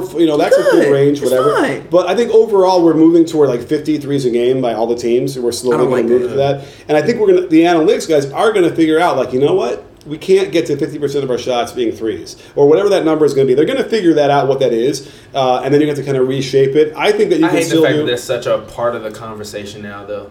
It's like the analytics guys are like, take 50 threes a game. It's like, I hate that. I mean, if you look up the Rockets, what are they shooting right now? They're probably taking more than 50 a game. And so they're the first team ever to take more than half of their shots as threes, or no, to take more threes than twos. And they're going to eclipse that, I think, this year as well. And it failed them in Game 7. Like, they missed 27 threes in a row and lost by 9 points. Can you imagine if they just went to a couple mid-range shots? Right. And then Daryl Morey would say, it's a 1 in 100,000 chance, so they're going to make a few of those. I looked at it, I broke it down. I'm like, a lot of those were not great shots that were probably not the very low percentage because you have to look at each one individually, what they are. But at some point, I know the coach. Yeah. At some point, stop. We're not making them. Stop. Like, hey guys, let's hold off. Let's attack the rim. Let's get to the free throw line. Let's get a rhythm going again. At some point. During the regular season, the Rockets took 3,473s, and they took 2-pointers. They took 3,436. Less, right? Yeah. No, they took 34 less. And they played 2-point field goals. And this year they played. 3-point. I'm sorry, they played one game so far? So far they play the Lakers. And I feel like they got 50 shots off from three, if we look that up. But so and by the way, here's my biggest fear is when you see those possessions or those games where there's 4 straight missed threes by both teams. Yeah. That's when it gets really ragged. Really they shot 48 threes. In the first game loss to the Pelicans, they shot 48 threes. Because not a ball bouncing everywhere. This person getting he coming down, he pulling up this long rebound, he coming down, he pulling up. It's not fun. It just doesn't look right. It looks like a pickup game, and that's a danger, Because what if the Suns do that, or what if the Magic start doing that, right? And then the Magic did do that last year, actually. That's they were doing it through the first few games, and then Vukovic got hurt, and Evan Fournier got banged up, and then the offense with the shit. But the Magic looked awful this year. They look terrible this year. Like they look solid to start the year, not like great last year. Right. But they look terrible. Like they look god awful right now. With the Magic every year. Who's the coach? Budenholzer, I think. It's not Budenholzer. In Orlando, no. Budenholzer. No. He's in Milwaukee. I'm sorry. I think it's still Frank Vogel. No. He got fired. It's not Budenholzer. Is it Steve Clifford? Steve It Clifford? might be who was their coach? I think I looked it up and it was somebody who was an assistant for a long time. Wait, now I'm losing my mind. Yeah, now I'm losing my mind too. Listen, I haven't watched the Magic game. I watched them play the Hornets for a the other long day, and I was like, this is Yeah. terrible. But yeah, they looked good Their last head year. coach is Steve Clifford. Yeah, Steve Clifford. Oh, yeah. That's why I was thinking about Hornets coach. Budenholzer. I don't know why. Every time I Right. see Steve Clifford and Budenholzer, I somehow Right. like. But put even the them Hornets together. offense looks so much more opened up now that Yeah, now they have a new he's coach. gone. But Yeah. moving on, I want to talk about who do you think the Can I top get a, five. Yeah, of Yeah, course. who do you think the top 5 players of the next 5 years would be, as far as like the new generation of guys? So like starting with, ending with Giannis and going. Giannis. YouTube is gonna kill you. Giannis. Giannis. Let me hear you YouTube say even his wants last you to name. pronounce Giannis. Deleon Wright's Antetokounmpo. name right. Giannis. There you go, Antetokounmpo. Yeah, Good. Antetokounmpo. You ever see that video where he's like, it's not that hard. He's going around people in Milwaukee when he was a rookie, like trying to tell like, him. yeah, it's very hard. You know, it's very hard. I don't Very even. hard. When we title the videos, I literally have to Yeah. Google how to Oh, spell his name. I'm not talking about spelling. I'm just saying, you can say it. But Antetokounmpo is not spelling too it and saying it is a journey. I It's can't fine, waste. I you don't want to can waste say it, it. So Bad pours happen. It's all good. yeah, right. Okay, so besides Giannis, who I think is slowly coming into his own, and it looks like he should be able to develop some sort of a jump shot. Yeah, But- yeah. He shot 10 threes through the first 2 games of this He missed year. all of them, Yeah, right? he's missed all of them. Yeah. I mean, still, but look, the fact but he's he's taking shooting them, them. I'm glad. Shooting them. I'm glad. At least you have to respect the shot. Yeah, you have to at least think about, I might want to get a hand in this man's face now. You do? I'd be like, thank you. I will- I'd learn how to say thank you in But Greek. I feel like I feel like he's the type of player that I know that is something that he has never been comfortable doing. But I think if he gets enough repetitions and sees himself missing it so many times, he'll think to himself, I have to get better with this. And that is, to me, is the only way that his game is going to take that next, like, Giannis to me could be an NBA god, but he can't shoot. Well, I'm doing a video right now on the 2 players that can dominate a game without the jump shot. So it's him and Simmons, and we're looking at like what is it they do, because their numbers are crazy, right? Crazy good considering they don't have to guard him. But again, if I was guarding him, like if he hits like 6 threes and loses the game by 4 points, I'd be like tip my cap and hey, good for you. And I would do it every single time until he really proves that he can get to like 34-35%. Would 3 threes a game be bad for Giannis? 3 attempts. Like regardless, Giannis, I need you to, regardless of what happens, put up 3 threes a game so that way they respect it. Yeah. Well, again, why would they respect it if he's continuing to miss them, right?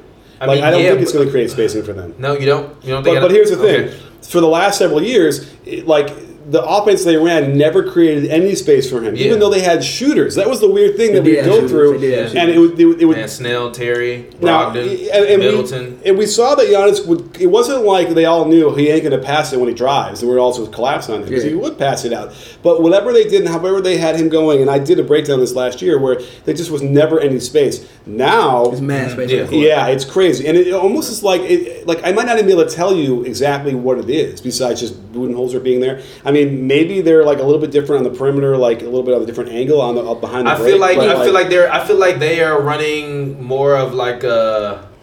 It's like it's not even that. It kind of almost feels like kind of what the Lakers want to do. They just have the shooters to do it, and you have Brook Lopez, and he doesn't need to bang. So if you're Giannis, freight train to the rim. Everybody else get around a 3, shoot. Yeah, no, you're right. It could be that simple. And if you can't stop Giannis from freight training to the rim, then he's going to score 40. And if you can, then he'll just get 12 assists like he did in the first game. And also, they've replaced guys like Jabari with Ilyasova. Yeah. So they initially really do have a little bit more shooting. It's not like by a whole lot, but even just a small amount of shooting when you have Giannis on your team helps a whole lot. And then a lot more like dribble handoff. So now he can kind of catch the ball running. Now his man's trailing. He can get in the middle. Now he's kicking out, all that stuff. So just by virtue of more dribble handoffs, and I think that's what we're going to see the difference between like Jason Kidd and then Prunty took over, but that was tough because. Do you think he was a bad coach? Prunty or Jason Kidd? Jason Kidd. Yeah. Really? Okay. Yeah. I mean, listen, maybe he communicated well, whatever, but his X's and O's were terrible.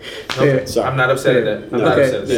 So top 5 in the next 5 years. So we had Giannis for sure. We'll be growing into that because he's still like 22 right now or 20. He's 23. 24. Turning 24 this year. Okay, so this is his 5th season. So he'll be like in the midst of his prime.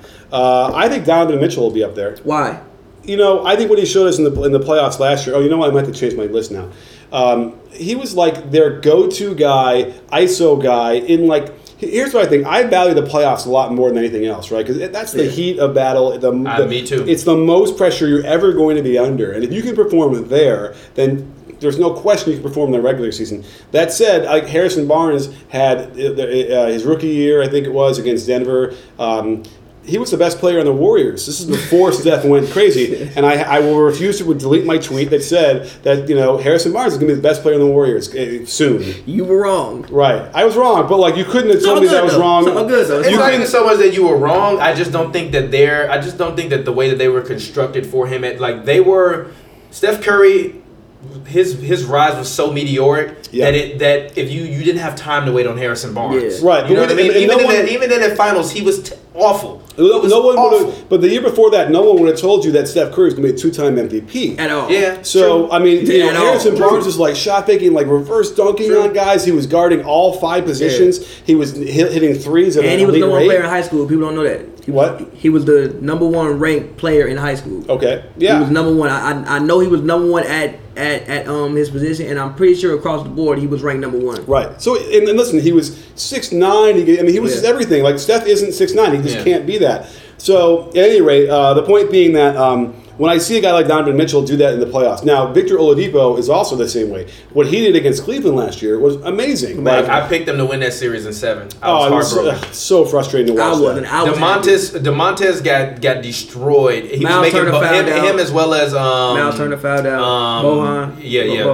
Bogdanovic. They were making boneheaded plays at the end of those games. But Bogdanovic outplayed LeBron for a lot of that series. He did. So they were right there, which is why Indiana needs more love. We'll have to do some more videos on them too, because they're right there. But that's why. So I would have to say Donovan Mitchell because again, both sides of the floor he plays really well. I think he's going to keep getting better, and he's got a great situation now where he's getting all the reps he needs. So 5 years from now, he should be a 26 point per game scorer, top 5 in the league in scoring. You know what I mean? Like he'll just be the man. So that's who I see. Jason Tatum. Yeah. I mean, best scorer in the league in a couple years. Without question, right? Kyrie didn't want to play second fiddle to LeBron. He about to play second fiddle to Tatum. It's interesting. Someone's got to figure out who's going to be the man on that team because that's what killed him last night. Tatum, and he's about ready. The Raptors that killed him. And also Kawhi, he looks good. Yeah. We'll talk about that later. He's about ready. I mean, Tatum got double tapped against. Do you see the block he got? His shot got blocked. It happens. Right. It happens. But man, was that brutal.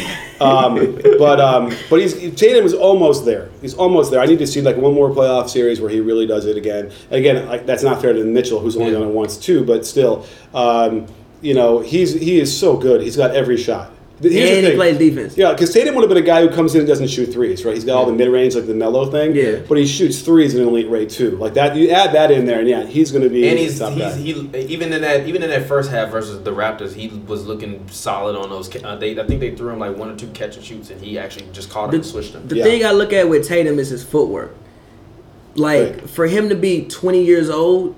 He looks like he's been as far as when I see his feet move when he shoots a shot. I never see him shoot anything that I look at as unbalanced. Right. Everything looks like he meant to do it. The only thing it looks like maybe he didn't mean to shoot it how he shot it was the Embiid shot when he went out the glass. I don't think he meant to hit the glass. But for the most part, every time I see Tatum shoot a shot, it looks like he meant to do it. Right. His feet move like he's been in the league for 10 years. Mm-hmm. And if you're going to go work with Kobe every offseason, now he don't pass the ball, but he not here to pass the ball. Mm-hmm. And if he can play defense the way he plays defense, and he's long and very athletic. Yeah. It's not like he's a guy who can just score and can't get to the rim. No, Tatum can go in there and dunk on you every time if he really wanted to. Right, and then he'll develop post game too. And when he get the post game, oh my God, it's over with. Right. When he can put people down on the block, and again, he's 20 and 20, so he's gonna get stronger. Yeah. When he puts on about 10 more pounds and gets a post game, how you gonna stop that man from scoring? To me, which is why I believe that the 76ers should have drafted him over Fultz, and they win a lot of their offensive issues they wouldn't have at all. They I guess because you can just give him the ball when Ben doesn't want to shoot at the end of the game. Just throw him the ball.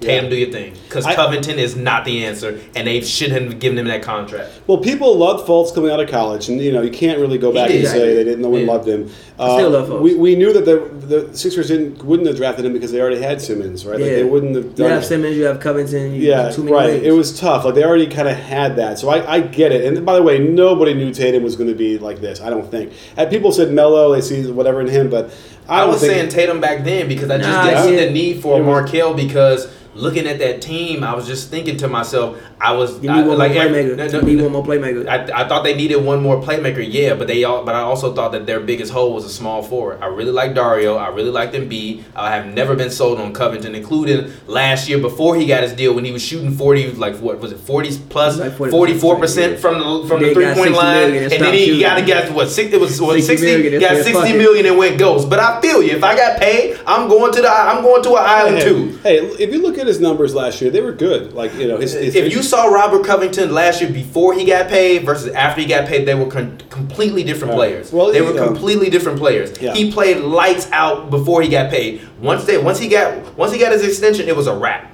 Literally, he played good for 8 games and quit after he got paid. I hate that. But who's the rest of your list? So you got Donovan, you got Giannis, so you got Tatum, okay. And the last two guys. Well, I kind of had to throw like Simmons and Embiid on there, right? Yeah, Those me are the too. two guys. I'm still not the most convinced with Embiid yet. Yeah, why don't I thought you were going to say Simmons. Yeah. No. See, the thing with Embiid, I think Ben Simmons is going to be better than LeBron. I think that Sue me. I think that Ben Simmons came back better, and I just He did? Yeah, I think Simmons Better came at back what? better. Mistakes. Yeah, like just even when like I watched the shop, he said, "Yo, I thought I played good, and I realized I didn't." I think he has like when Simmons is in the game now, I think he has full command and charge of the game at all times. Okay, He just can't shoot. Skills. He just can't shoot. But but even when I see, I don't think he'll ever be able to shoot a 3. But even when I was watching the open court, Isaiah was like, "Yo, the one thing about Magic people don't know is Magic was out there shooting 90% from the free throw line." Right. If Ben Simmons out there playing point guard and getting to the rim like that, he's going to get fouled a lot. He can get fouled anytime he wants to. Yeah. So if he can go out there and give me 80% from the line, he don't ever need to take a 3 ever. And he's nowhere close to that, right? No, he was at 50% last year. And he hasn't put up enough. His reps passing to ability is so good that I think I was watching somebody say like people like think that they're taking away space from him. He just creates the space. Right. Like he'll come at you and then pass the ball out. Right. Well, that's the thing. You can't if you want to give him space to like dare him to take a jump shot. You're letting him get on the runway. Yeah, and it's like now what are you supposed to do because he's going full speed and he's going right by you. So that's not going to be the solution. You got to kind of split the difference on that one. So what do you think he can do to be more effective? Well, he's shooting with the wrong hand. You really think he's shooting lefty now, right? He's a righty.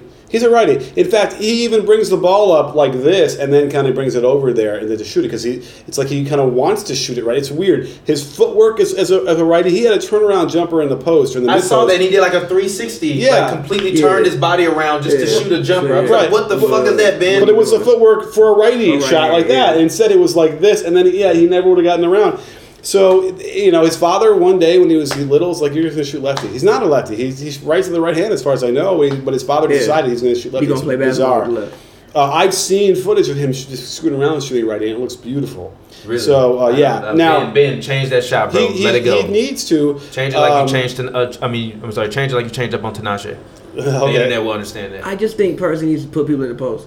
And again, probably shoot the hand, but like put people in the post. Like I don't think Simmons put people in the post. If you open, all right, whatever, take the 3. Like Magic at the end of his career would at least take the 3. And even in that All-Star game, what did he hit like 3 threes in that at the end of that game? Then the last one he just dribbled up and pulled up and cashed out on it. You look it up. He started taking them and making them toward the end of his career. That he had like a set shot too. Yeah, set shot. But no, and like what we see of him in the post now is he shoots righty in the post. Like he'll do a jump. Yeah. He did maybe it was an and one jump hook from 14 feet with a right hand. It was like, how are you not understanding that you should be shooting that like farther back too? There's also a rhythm thing, which is really frustrating because all I do is study jump shooting or just the jump shot itself. And there's a notion of rhythm and like when you're catching the dip and all that stuff, and when should this be happening with when the feet are tapping and touching. And I've seen him work out in the summers. It's like they don't have any. Whoever's working out with him doesn't have any sense of what that is, and that would help him lefty, even if he's shooting lefty. So. He's behind the 8 ball on a lot of different things. There's a lot of details that are not getting covered with him. I mean, look at Markelle Fultz too. I mean, his jump shot is also completely broke. Yeah. And I don't see. And by the way, that is a unprecedented. I don't think I've ever seen a guy who shot that well in college coming to the and league lose it. Maybe he got hurt, his shoulder, whatever they were saying. I feel like he was. I think he was fucking around with his friends.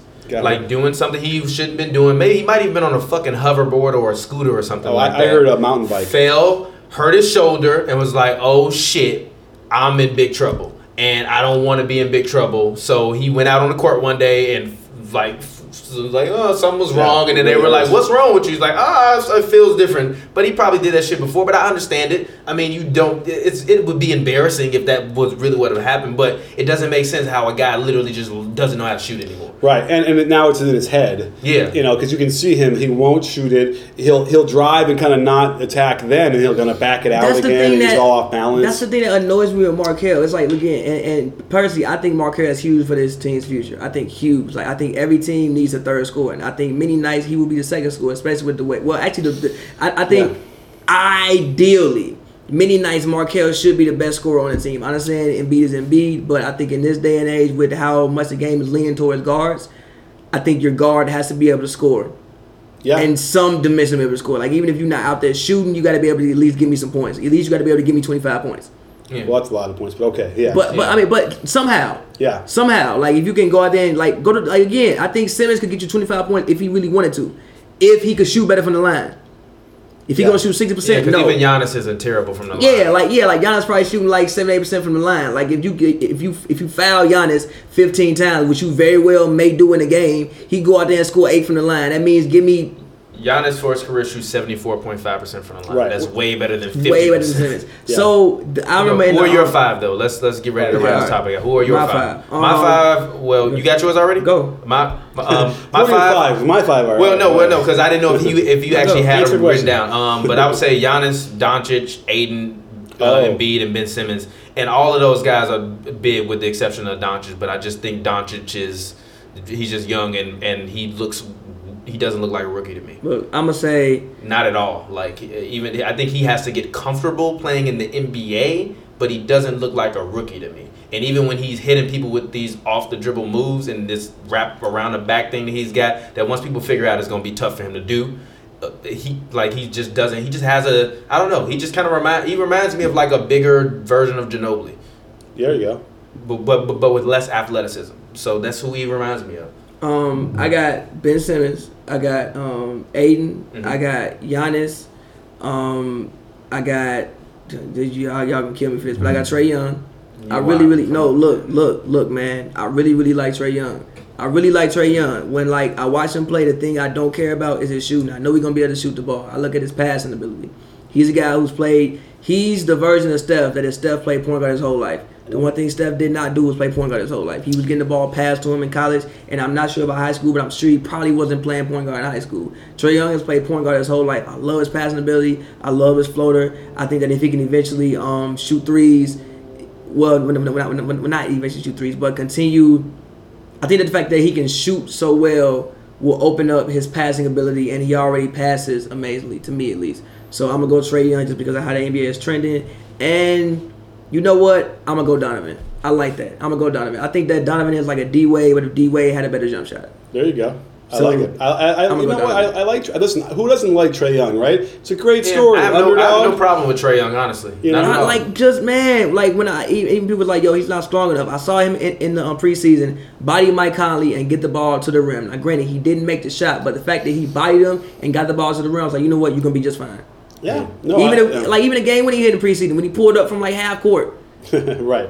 Yeah, there's no question, he'll get to 40% from 3, I would think, the way he shoots it. So, yeah, and he's certainly got an unworldly amount of vision on the court. So, and he's in a great situation. There's no pressure on him to win. None. Get all those reps. Lose. Yeah, hopefully you land Zion or RJ Barrett. I really think Trae Young could possibly be the best point guard in the league in 5-6 years. And Jeremy Lin, by the way, is on that team, and he can really help him, give him the insights into what it's like to be like a little bit of an undersized guard or a guy who's not as quick as everybody else. Yeah. We saw it when Lin is healthy. Yeah, he puts up pretty good. He puts up legit. Buckets. Yeah, no, So that's a nice teammate to have for him, and I know Jeremy a little bit. I know he'll definitely help him. Even Bazemore, guys like Vince.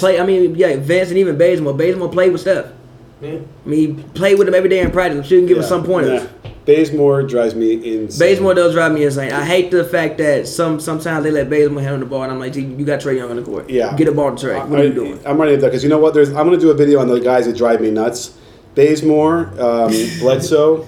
Oh, Eric Bledsoe drives me Bledsoe is crazy, going to too. drive Budenholzer crazy because you know what? He's got ability. He's really good, but like most of his passes are off target. And so it's like you're coming up that down screen, you're open, and he throws it at your feet, you know? And it's like, there's no box score measurement for that, right? You know, the guy had a read, and then by the time he shot it, he misses because of that. That kind of stuff drives me insane. And like, is he just playing too fast? I just don't think, like, well, first of all, there's the whole, can we go light up Calipari while we're at it? Because of the whole Kentucky go ahead, thing. let's do it. No, as far as I can tell, most of the Kentucky players that come out of there have no idea how to play the game. They don't. They're just really talented. Now, somebody was coming back to me the other day in the group text about it, where they're like, well, who was it? Towns came in pretty polished. But, like, you know, John Wall had I don't really no like idea. Towns' footwork, honestly, bro. No, but his issue is more about his leg strength is so bad, and he continually will. Cool cat. It's called cat. It's called like valgus when your knees collapse. His knees collapse so into often. each other. Yeah. He shoots. Yeah. But I'm talking about on defense. So I think that he feels like, and I'm trying hard on defense. I just can't seem to stop anybody. It's because his balance is bad and his knees collapse. So he's not training properly. Yeah. And I guarantee you, if he ever were to train and have a guy who trains him understand these things, because you need to have like a lot of letters after your name to know how to do this.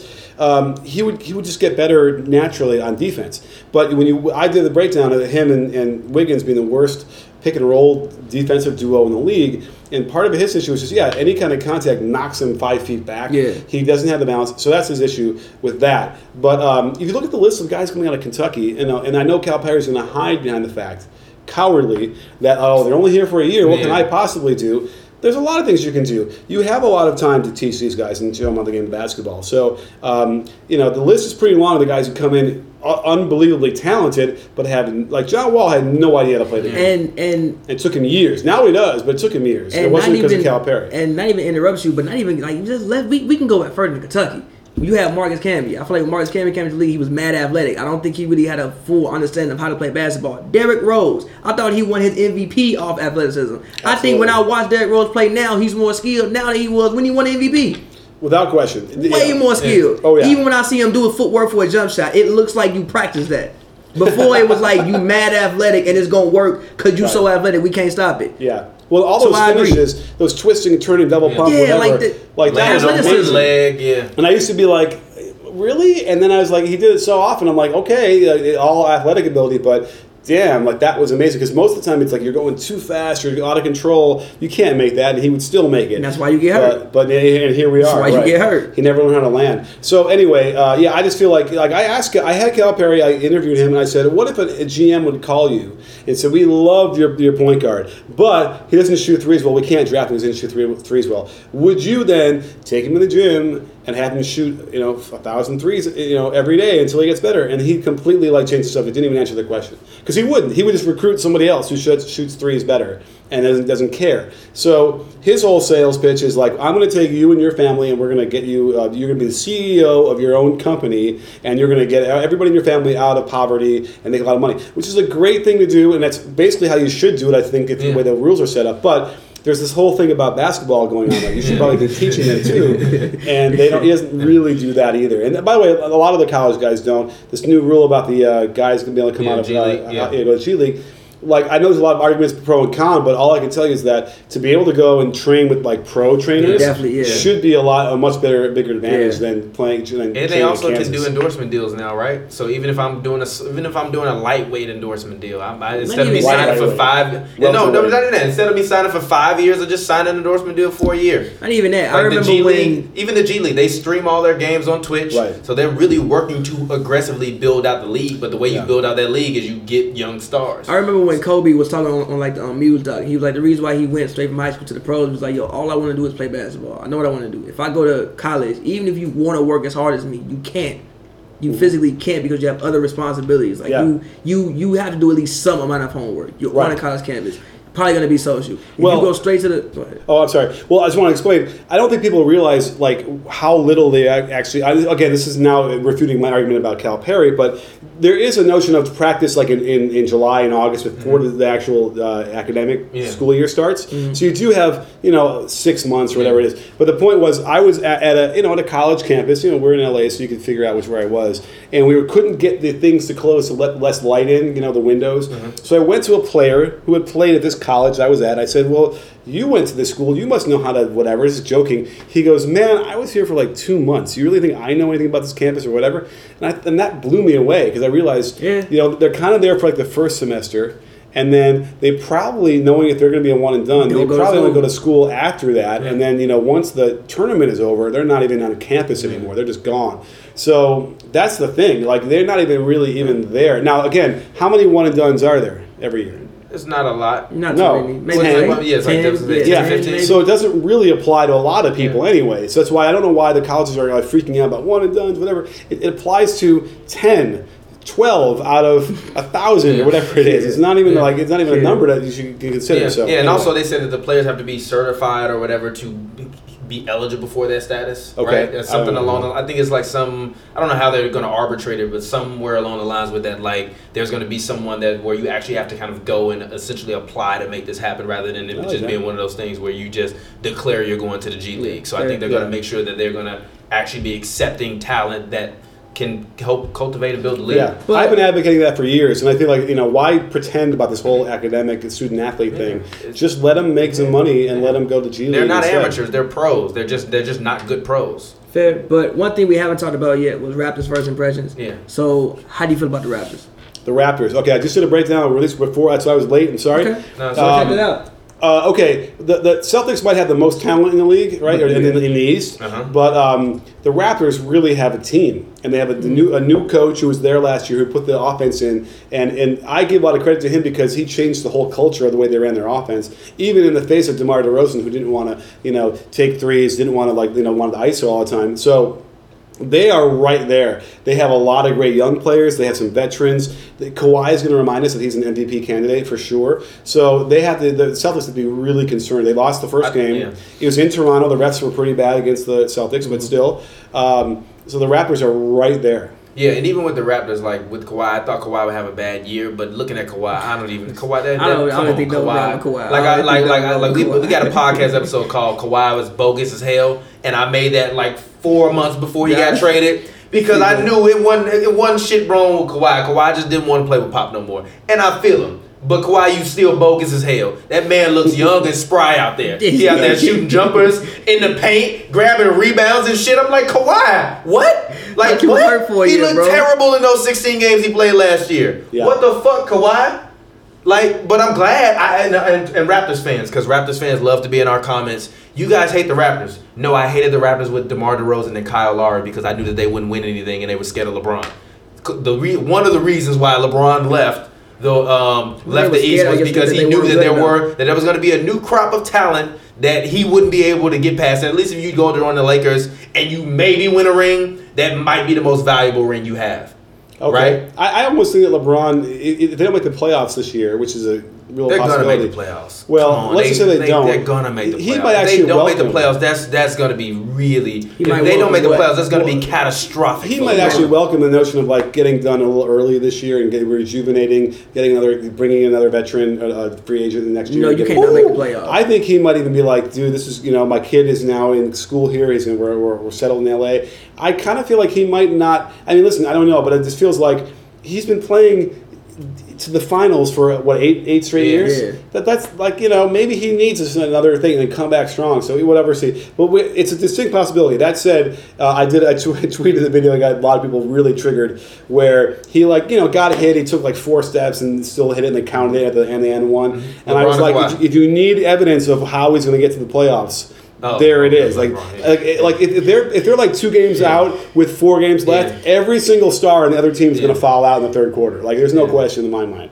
So we'll see. I mean, LeBron is good for business, but I mean, even Kawhi in the East. If LeBron would have stayed in the East, there's no way in hell I don't even think they would get through Toronto. I mean, my biggest question with Toronto is will they be able to score enough points against teams that can run up the score? The thing about Toronto, which I'm not worried about them scoring points, is because of their defense. Like, I don't think you're going to be able to score 120 points on this team. So I don't think they'll need to score 120 points because I don't think you'll be able to do that. For one, Kawhi obviously takes away one part of takes away somebody. Somebody's offense is not the same as soon as Kawhi steps on the court.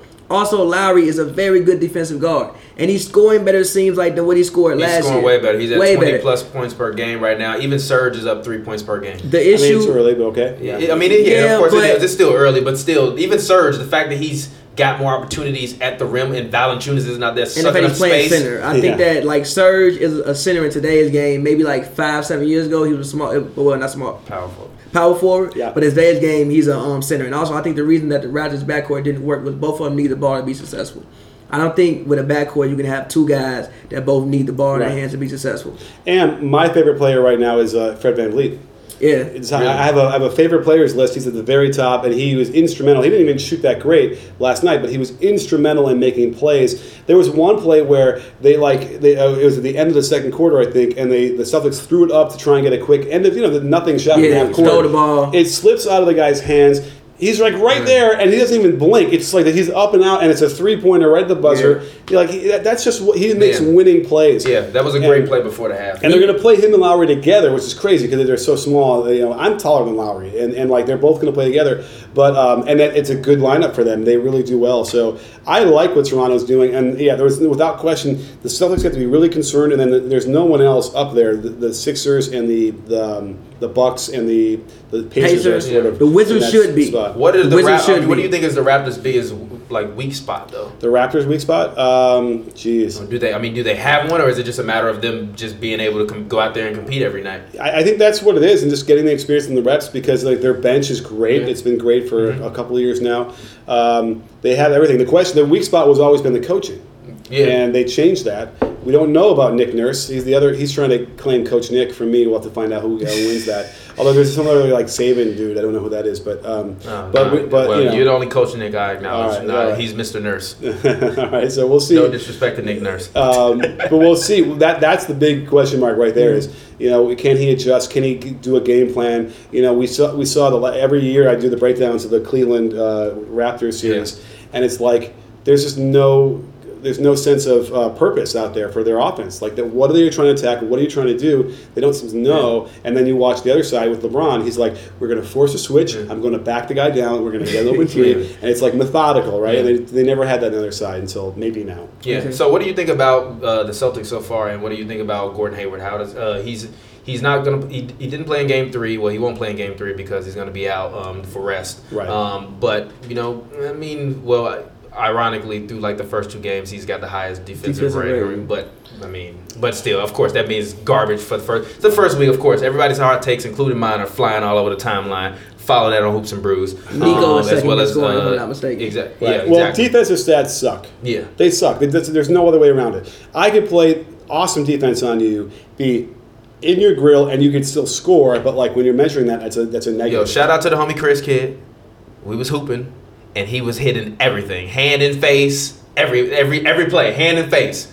Yeah. He just was a machine. So I've never seen anybody make them. If we were playing a 21, right? Mm-hmm. Never seen anybody win a 21 off of taking straight jump shots. Really? Yeah. Well, we got to discover exactly what affects the jump shot because this whole closeouts and the high hands, low butt, whatever. It's not what's doing it. We got to figure out what really works on defense and then start to train that more. I think making sure that when the shooter jumps, he can't see the rim. See, I know a lot of the NBA guys. The really good shooters don't need to see the rim. They know where they are. Yeah, even Clay, they turn the lights out with a sports science, and they would literally throw him the ball. He would catch it, and they would cut the lights off, and he would shoot it, and he made 9 out of 10. Yeah, so that's not the thing that does it. What we've seen as far as stats goes, is that when you challenge in the air, that's the only thing that they've seen that decreases the 3-point percentage, which is why, like, you see Hubie Brown, who, I love Hubie. I love he is Hubie like, too. I worship at the altar of Hubie, but he thinks, like last night I had him, he's like, he left his feet on whatever, he can't do that. I'm like, yeah, you have to let him, you have to make him shot fake, put the ball on the ground. That's better than just catching and shooting. The key now is when you jump in the air to challenge, you need to be rotating, so when you land, you get right back, and like you can then quickly put your hand up again and then challenge in the air. So we saw Danny Green give up a 3 to Tatum like that, who did the little sidestep. But Danny Green was slow in his footwork to get back into that play. And once he learns how to do that, then maybe Tatum misses that shot a lot more. So we have to actually challenge in the air. But what were we talking about? We're talking about Hayward and the Celtics. So Hayward and the defensive Celtics. rating. And why his defensive rating was so high for the freshman. Yeah, so like there's no way to really measure that. And the funny thing is the most vociferous arguments I get on Twitter are about defense. When I share a clip and I say, this is the guy's fault, and people are like, no, it wasn't. I'm like, but it's weird because to me, as a coach, the defense is the most clear-cut thing of what went wrong. I agree. And what should have happened. It's weird to me. It's like there's no argument, and yet it's not even like I'm wrong. It's like, F you don't know what you're talking about. Trust me, we get it every day. Yeah, but I'm like, it's like, it's just so weird because it's like, that is so obvious to me, and I have to like slowly, and I'm like, okay, let me explain why the lowest man over, the farthest man back, whatever the rotations are. So anyway, but that is the biggest problem with the defensive stats, is that there's no way to measure whether they rotated properly, whether they contested right, and that's what you need to measure. It's not whether it goes in or not, right? Yeah, because you can play the best defense and get scored. I mean, look at Kobe. Kobe has a 15-minute long impossible shots compilation on YouTube, and there aren't a ton of replays. It's just Kobe taking impossible shots for 15 minutes straight. Yeah, the best bad shot maker of all time. Seriously, but I feel like a lot of that is because of his footwork. Yeah. Yeah. No, he's the guy who didn't bother him. Do you think Hayward's, because even I was like when they were doing the broadcast, they were talking about how he is comfortable in most aspects, but he's still not comfortable taking off of that foot as well as landing on that foot. With the Celtics and with Tatum rising as fast as a cake right now, I tweeted the other day, Terry Rozier's contract is coming up. I don't know if you want to pay him. And Hayward, I don't know if you want to continue to pay him. I think they might get shipped away in some trade. I don't think they're trading Hayward. I feel like you need to take the training wheels off of Tatum. I need Tatum to take as many shots as possible, and I also don't necessarily know if Jaylen Brown is going to be able to get enough in-rhythm shots when Hayward is on the floor with him. And I also don't know how that whole him sitting out for the entire third quarter and playing most of the fourth quarter is going to work out, especially as you go more down the line in the year. Right. All of those are huge question marks to me. The biggest challenge for Brad Stevens, for any coach really, is which players to play with whom. Which 5 players are going to be the best optimal way. It's going to take him 40 games, 50 games. He won't know. That's why they got to pump the brakes a little bit. We all do. Because they got to find out what lineups work best, and that's going to be. It's all alchemy. It's like chemistry. You got to experiment. Mm-hmm. There's no way to really figure it out. And then if there's anybody who's going to pay attention to the 5-man line of it will be Brad Stevens, and he'll see that. Like I've gotten the sense that there are NBA coaches that don't even look at that stuff, which is crazy to me. Like we've seen it with Casey. Like there were like 5-man lineups that were great that like just didn't get run when they needed to in the playoffs. I've had NBA coaches say, yeah, we like this lineup. Do you think his coach of the year was overrated? Well, yeah. Yeah, because like the best thing I thought about the Raptors was the offensive overhaul. Mm-hmm. And as far as I could tell, it was Nurse who did that. So yeah, okay. But we talk about the 5-man lineups. I've had NBA coaches tell me like, yeah, here's a lineup we like. We're gonna, we want to trot it out. They're not going to start, but we're going to play it like 15 minutes a night. And I didn't have I would have felt really bad telling him that, like, even the starters only play about 18 or 19 minutes a game together. Mm-hmm. And he was thinking that this like third unit was going to play 15 minutes a night. I'm like, no, that would never happen because they'd play like 6 minutes, right? That's how but he didn't know that. It was weird. It was like, so I felt bad about that. I didn't tell him. So now you're agreeing with the analytics nerds. NBA Twitter is like, he does agree with us. He's a liar. All I do is study that stuff. So I use it when I want to use it, but then I don't feel like it should be the end all be all. No, there's a practical notion of how you implement it, and that's why you need more. Hopefully, more guys as they come up will bridge that gap and understand. Right. I think the best part of analytics for me would be like to help with training in the summers. That's where I want those numbers. Yeah. You go into your right on a crossover on a pick and roll, you're like shooting really low. Like let's work on that. You know, you're awesome on the corner threes. You don't need to spend as much time on that. Corner three. Let's spend on the top of it. Yeah. So anyway, for me, the Celtics with Hayward. Hayward, one thing I know is in game one was he really was not trying to go to the lane. I do not think at all he's comfortable with being in the lane and being around contact and being around people and possibly landing wrong and like hitting the floor, which obviously if you had that type of injury, I wouldn't be either. It's going to take me at least 50, 60, maybe a year to be comfortable with that. But as far as the Celtics, like again, I think like you said, I remember watching the game yesterday. I switched to the Cavs Timberwolves games. I'm a Cavs fan. Okay. Even though LeBron left, I still rock with the Cavs. Jetty World, Jetty Osman is my firstborn son. So I was watching a little bit of it.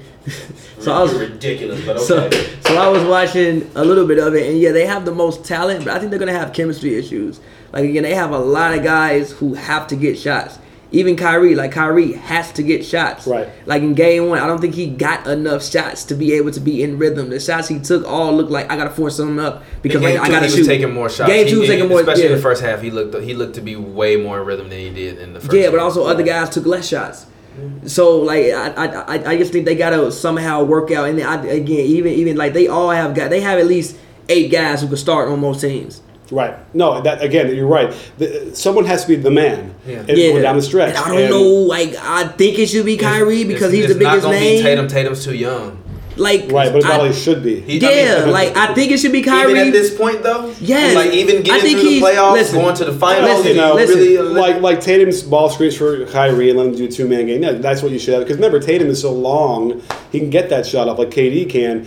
Kyrie, but again, you're right. Kyrie is the man. Again, this is the argument. They're going to have to figure out who is the man, and you could share it. Like as a coach, I'm like, this is great. You can have a by committee, but it doesn't really work that way practically. So it's a really it's an interesting challenge. I mean, you saw everyone scored like 15 points, right? It's just a little bit too balanced right now. To me, go ahead. To me, Tatum is like a 6'8" Kyrie. Isn't he taller than that? Is he taller than that? Nah, I thought he was 6'8". Tatum? I don't know. Like he's taller than. It's funny because Jaylen Brown is listed at like 6'7". I think. He ain't. I don't think he's even 6'6". But it's the hair. I walked by him when I was in the summer league, and I was like, Tatum is listed at 6'8" with a 6'11" wingspan. Okay, that may be the wingspan. So I think that he's like a much bigger version of Kyrie. So I think when I look at who should be the number one option, it should be Tatum. Right. Because again, like I think the Kyrie is just too small to be able to do certain things. Like, but we said that, and you watch Kyrie do certain things. Exactly. Even in that finals, like, but he had crazy. LeBron with him, so he still wasn't the number one guy. He had way more guys than he had on that team with LeBron now. Right. Yes. He has way more guys. Yeah. Yes, you're right. But even still, LeBron also led every team, every single kind of like Braun was still the guy on that team. Yeah. I think for this team to work, Tatum, and it sucks, and I'm a Kyrie guy, I think Tatum needs to be the guy. Right. In 2 years, I'll agree with you. Because I don't need no 2 years. I saw that man go toe to toe with LeBron in Game 7. And honestly, I honestly think this. If Jaylen Brown would have not shot the ball that much in the fourth quarter, they might have won that game. Right. If they would have put the ball in Tatum's hands, I wish they would have won. Might have been in the finals right now. Because I was saying LeBron would never make another finals again. And I was literally a couple minutes off in Indiana and versus the Celtics. Indiana should have literally. I was 12 game minutes off. 6 at the end of the game versus the Celtics. 6 at the end versus the Pacers. Well, we're going to see Hayward's biggest issues on defense. He can't move. He's not moving well enough to be effective on defense. Yeah. So I think that's going to be his biggest issue. I think he'll be happy to score 13 points a game and be the guy who's not getting in the way of everybody else. Yeah, but then he's getting traded to me. I think they might send him to like Orlando or something. Here's the thing. Give me Evan Fournier to come off my bench and shoot threes. Granted, Danny Ainge is ruthless, but I don't think he's that ruthless. Right. Like that's not ruthless. It's not ruthless. He's still going to get paid $100 million. We got to stop acting like these guys are not making more money than like every school teacher in America combined. That's fine. Let's stop. That's fine. Also, school teachers not generating $1 billion. What do you mean? They not generating $1 billion. Who's teaching the kids? If they're not teaching the kids, then they're not productive. But they're not generating $1 billion. They're not generating $1 billion. They also not generating. How much does the NBA game generate every day? I understand economics, but we not understand economics. We not arguing economics and fucking capitalism. I feel you, but These listen, goddamn NBA players listen, are coddled and they making millions of dollars. I'm not feeling sorry for you. But this man you tore play his basketball ankle. in Orlando. This man tore his $100 ankle. million. Listen, bro, he tore his ankle. He tore his ankle off his body pretty much in the first game with the team after you signed him. He got League of Legends commercials. Listen, bro, I don't think Danny Ainge is trading that man this year. I don't think we're gonna see Danny. That's one thing I don't think. He might not trade him this year, but I don't think he's gonna get traded. I don't think he's gonna get traded. I think he's gonna ride. I don't know if you just let him walk though. Terry Rozier on my favorite player list too. He is. I don't know if I just really like Terry Rozier like that. I like him though. I think he's great. I think that somebody's gonna pay him a lot of money and be a little bit disappointed with the results they get. What do you think? I think you only gonna get 17 and 8 from him. So that's good. No, but I think they're gonna pay him 22. Orlando, that's great. But I think they're gonna pay him money like you should give me 22 a night. I mean, Otto Porter got a fucking max. I don't think he should have got a max. I know why he got it, but I don't think he should have got one. Who? Otto Porter. I'm not big on $100 million? No. I rock with Otto. I love Otto. But 3D guy. $100 million. 6 is not worth $100 million. No. And I rock with Otto hard. But moving on. Yeah, last topic. Let's talk about the Pelicans. What are you thinking? How do you feel about the Pelicans? I mean, they're going to break the record for scoring, right? The way they're for real. I don't know. You really think that? Do you think that's a product of the shot clock, or do you think it's Alvin Gentry with that Suns-esque type of offense with AD instead of Steve Nash? Couple questions. That one, and then also, how do you think? Do you think this team is better without Boogie? Like, do you think Boogie was in the way? Yeah. Well, I think that they showed that in the playoffs, right? They went on that run when he went down, and I mean, it's different. So I don't know if you want to say better, but when they put Mirotic in that lineup and all of a sudden they got better spacing, even though Boogie can shoot the three, you might even just say that Boogie's. I've seen practices with Boogie in it in Sacramento, and it's horrible. Like, he's screaming at teammates, like, in training camp. The season hasn't even started yet, and he's already, like, having tantrums and storming off the court. It's got to be, and I know these are pros, these are adults, they can handle that kind of stuff, but imagine if you went to work every day, right, and you had some, guy in the corner who's always screaming, it just makes for a bad environment. Well, I'm sure that's people don't like working with me, but never mind. Yeah, right. So I wouldn't want to insult you. No, I'm joking. No, I'm literally, that was a joke. That was literally a joke. Sure. It was a joke on myself. Right. For the room, for everybody that actually knows me in this room. All right. Well, it's fine. It's a joke. We'll talk about it later. Boogie's a little different. Yeah, exactly. But anyway, so not having Boogie, I think also with what Gentry wants to run, which is basically the Suns' offense, from 7 seconds or less. Drew Holiday established himself and really convinced me. I wasn't convinced at all about him until last year's playoffs. Yeah, me either. He put Dame in the crib. Yeah, baby crib. But it was his defense that was so good. I couldn't believe his defense, how good that was last year when he was playing. So you have the pieces in place now, and you have shooters. You have Randall, who's really going to help them. Julius Randle is a guy who, he must have died and went to heaven, the way where he's going to play in that offense. He's going to get post-ups. He's going to be able to get push the ball up on his own off the rebounds. Yeah. So they have Anthony Davis, who, again, he's a guy I haven't been sold on him. He's been sold on Anthony Davis. He had these amazing numbers. Not been sold, Coach. Explain yourself. Actually, that's going to be the name of this podcast. I'm not sold on Anthony Davis. Explain, Coach. Explain. The floor is yours again. They always felt a little bit empty, the numbers, to me. Did you see who he was playing with? Well, he had them numbers empty. He had these amazing games. The team wouldn't win, whatever. Did you see who was on the court? So listen. Do you ever see who Michael played with when he was first few years? That was. They made the playoffs with a 32-50 record one time. Yeah, and that's what I'm saying. Michael won. He made the playoffs that way. Yeah, but 32 and 50. You not made it in the West with 32 and 50. Wait. The East low key wasn't cold in the 80s. What? The East wasn't that fire in the 80s. Again, I'm wilding. The West wasn't that fire. The West was. You're right. The East was. I don't know about the West. That's a whole other podcast. You want to talk about? Yeah, because people now want to rewrite history. It's really frustrating. Yeah, you're right. But anyway, the point being that, no, listen, AD is a top 5 player in the league. He can do everything he wants to do.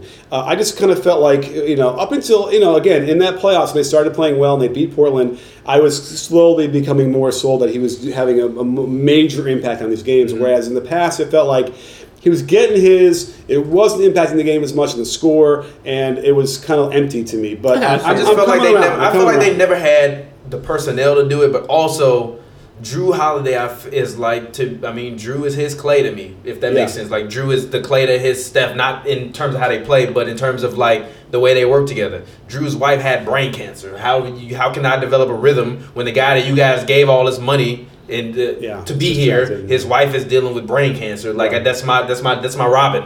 And Yeah. and then also who's been their point guard? Even Rondo. Rondo was there. Really, they were taking a chance on Rondo. Right. But so no, it wasn't yeah. like he was the established guy for them to build their franchise around. Even Elfrid Payton, I mean, I love Elfrid he's Payton. cool, but he also he's one of those guys where you can build around him because he needs another opportunity. Right. So this is the perfect place for him to be within this offense, and all they want to do is run and shoot anyways. Well- Elfrid doesn't want to shoot; he wants to pass. Well, yeah, but bold prediction: he'll shoot better with his haircut. No, I Yeah, agree. I agree. No, I swear to God, I've been saying that shit on this podcast for 2 years. That was a trash ass haircut. How the fuck can you see the rim with shit like this Right. hanging over your goddamn face? But also, it was in the airspace of as you're coming up here. Oh, yeah, he so could he was potentially moving it. hit it. It was Oh. always around. There's a great YouTube video out there the guy did about hair when it's too long, sticking out that way, and getting in your way. You can't be a good shooter. Marcus Smart, when he cut his hair, he's not consistent Yeah. at all, but he shot better when he cut his hair. And the list goes on. Justice Winslow might be the guy who needs to do it now. Really? But and I've had this talk. I've talked to guys like that who have hair that sticks out that way, and it gets in the way. Sometimes hair is soft and it just moves in a way that doesn't really hit it like hard. I also but think like that's it's why Kyrie distracting. has his new little wraparound headband because his little fro might get over his eyes. And Absolutely. He just wanted to- So you need that airspace here to get the ball up and out, and if it hits there, even if it's like soft, it's a distraction. It can cause the ball to go off or not. Yeah. So I get it. I want everyone to be who they want to be and Yeah. fly their flag. But if your hair is getting in the way, you gotta get And rid of also it. with Elfrid Payton, like again, he was stuck in Orlando. Yeah. Purgatory. Like you're stuck in Orlando and not have Anthony Davis. Yeah, I'm gonna be better. He was getting triple doubles in Orlando with Vucevic. Yeah, I like Aaron Gordon. Vucevic, but that's not Anthony Davis. I like Right. Aaron Gordon, but that's not AD. Right. You didn't have Nico with you. You didn't have Randall with you. Who else is in that lineup right now besides Randall and Payton? Etuan Moore. Okay. Etuan right. Moore, like he Yeah. can shoot. I remember he played with the Bulls. He was very good the year. I think D Rose was down that year for Yeah, most of the right. year. Like he was very Yeah, good. right. Like this is probably the most talent he's played with.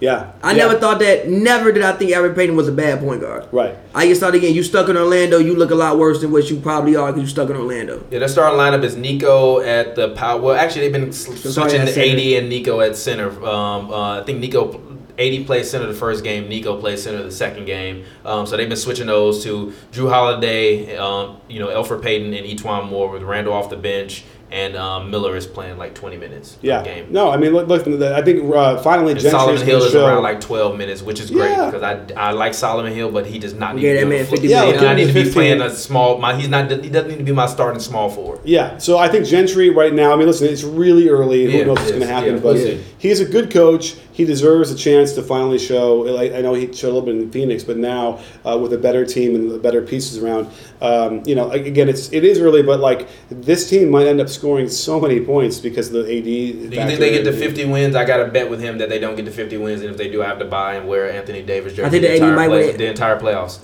I think that for one, if they can get to 50, AD might win MVP. I think he should if they get to 50. Depending, no, because the Bucks. If Giannis gonna play the way that Giannis been playing, Giannis isn't Anthony Davis. I'm sorry. Oh no! Well, that's true, but I think that what's really going to decide is if the Lakers get to the playoffs, because that's LeBron's MVP then. I said the Lakers will win 53 games. and So if they get to 53 games, Right. give LeBron his MVP. Right, and I'm not saying That's like his last squeak in. MVP. If he gets him like above the 7th seed, yeah, he's going to win the MVP without question. Okay. Without All right. question, and LeBron's going to win it because it's like that'd be impressive. They squeak in, all right, maybe they don't, maybe he doesn't get it. But I if think he they gets could be the above third his seed, though. 7th, 6th seed, the Lakers. I think they can. I think that looking at their record from last year, the Cavs didn't fare that badly versus the Western Conference teams. They were really just like getting fucked up against East teams, but LeBron, for the most part, still had a positive record against East teams. Yeah. They played 30 East teams this year. I think if they can squeak out of that with like 20-10 as opposed to more like 15 or 16-16 or 15-17, 20-10, maybe get about 30 wins in the West. I think they'll be all right. We need that Jonah Hill. Well, I mean, no, yeah, exactly. Hey, look, I think they can get to 53 wins. Nah, No, bro. You don't think they get? You don't think they sniff it? How many? Well, actually, that's a good question. The most. What's the magic number in the NBA to make the playoffs? How many wins? Oh, okay, that's a good question. And then that's what I'll tell you about it's LeBron. it's 48, 49. Yeah, right, I think if LeBron can take that Cavs team to 50 wins, I think he can get this team to 50 wins.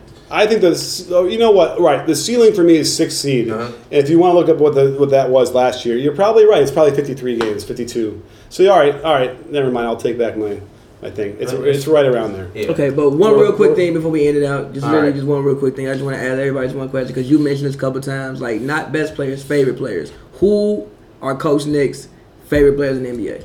Right now? 5 guys. Yes, 5 guys that are your favorites. Okay. You mean like just like that you love to watch? Yeah, right. That you love to watch. Favorites. We'll talk about Fred VanVleet is one. Oh geez. You know who caught my eye the other day is on Phoenix, T.J. Warren. Really? That's interesting. Like Wow. he was just all over the place. His energy, he was really playing hard. Like I like when I see guys playing hard who are also good athletes. Like that. That's a nice combination for me. Okay.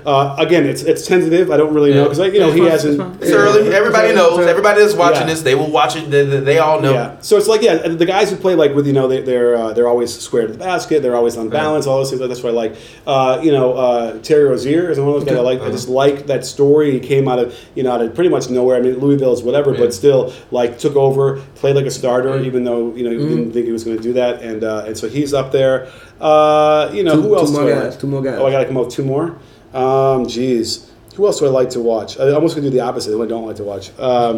Let's see. Give me a team. I almost feel like I got this kind of picture in my mind's eye. Some teams. Chicago, the Bulls. You're from Chicago. the Bulls. Lowry Markkinen. I really like watching. I think Lowry's going to be like a 5-time All-Star. I think he's got that potential. If he can bulk up and go and like annihilate people like he did. Who was that? Was that Cantor or Hernan Gomez last year on the Knicks? Like he has to go up with the same conviction as he did when he dunked on Cantor in New York. If he just goes to the rim with that, they're gonna. Sure. There's nothing you can do with that because he's just a big guy and he's lights out. I think he will be a great player for the Bulls. And probably the prettiest jump shot of that draft class. And he can put the ball on the ground. They criticize his like rebounding coming out of college, even though the numbers didn't look that bad to me. And he's going to get 8 rebounds a game. Yeah, I think he averaged 6 last year. 6 or 7. Really? Yeah, he's going to get his somewhere near there, which is fine. Joe Ingles has to be up there too. Okay. So we got Lowry, Joe Ingles, Terry Rozier, Jazz. YouTube hates me. Fred VanVleet, and then you said T.J. Warren.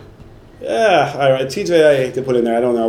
Is there anybody else? That's fine for right now, TJ. I mean, this might be the only time TJ gets put in this kind of conversation. This might. I'm not even gonna lie. Yeah. I was not expecting to say TJ Warren. Like Devin Booker, I don't want to say if I'm looking at the Suns, but like that's easy. That's like everyone already knows him. I like to go off the beaten path a little bit, but Joe Ingles for All-Star game this year. Keep your eye on that. All right, I'll look at it. In terms of my 5, real quick. I really like watching Al Farouq Aminu. I don't know what it is. I just like he just random. Look. Put him on the Bazemore list. Look. It's random, but I like watching him play because like no one else on that team can do anything that he can do. But with that being said, that's what part of allows him to just run wild and do random crazy stuff. But he doesn't have any skills on offense, does he? He doesn't, but he plays hard for them. He can shoot. He plays hard. He plays really, really hard for them and does all the things. He reminds me of more. He reminds me of like a way less talented version of Luol Deng. Like he just does everything you need him to do. He plays hard, but he's not gonna be the guy because. If everybody else around him doesn't command him to do that. Yeah, I'm just frustrated because he hasn't improved. He hasn't improved on anything. I mean, but how can you be playing with Dame and CJ? All they want to do is chuck the fucking ball up.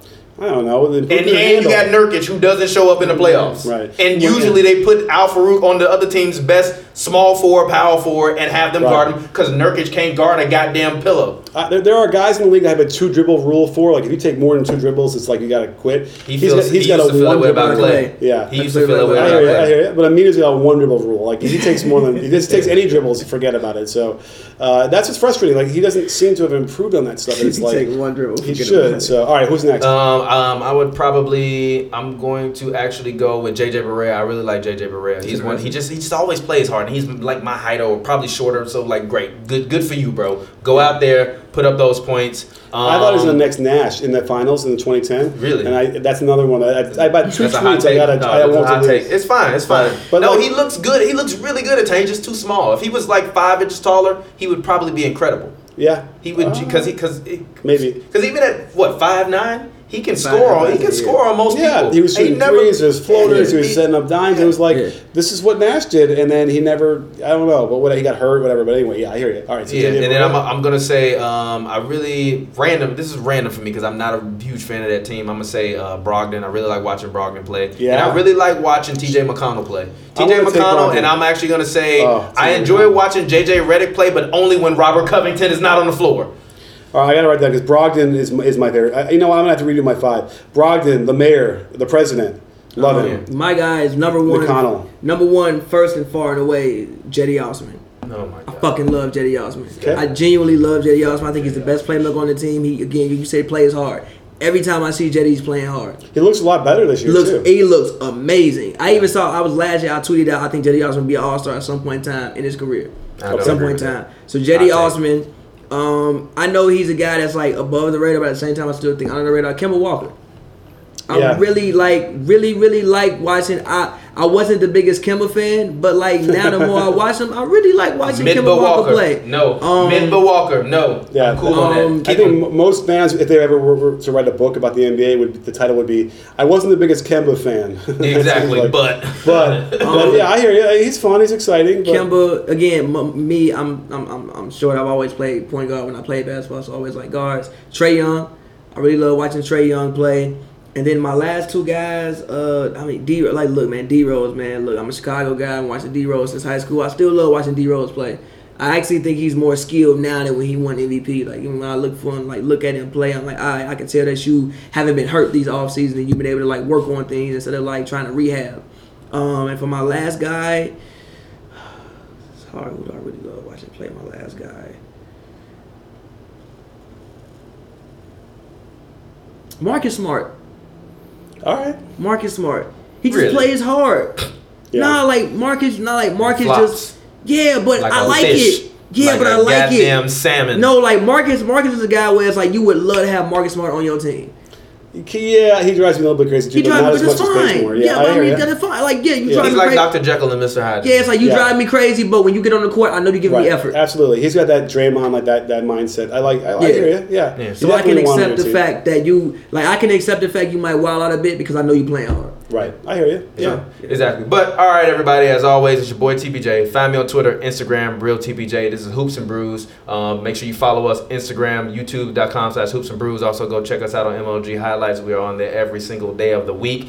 Game of the week previews every day. As always, if you're over 21, drink in moderation. As always, if you are under 21, you better not be fucking drinking unless you live in Canada, because I heard y'all can drink at 18. So do your thing if you live in Canada. Somebody got mad at me on Twitter. I was like, all right, my bad. As always, don't drink and drive. Be responsible. Call an Uber or whatever. Don't drink and drive, period. As always, show co-stars rapper extraordinaire. Go ahead and get your plug As in. always, man, follow me on Twitter at Pavy Word, Pavy Word, all one word. Pavers Volume 1 out now. Guys, no basketball opinions on my personal page for Pavers Music and Women. And yeah.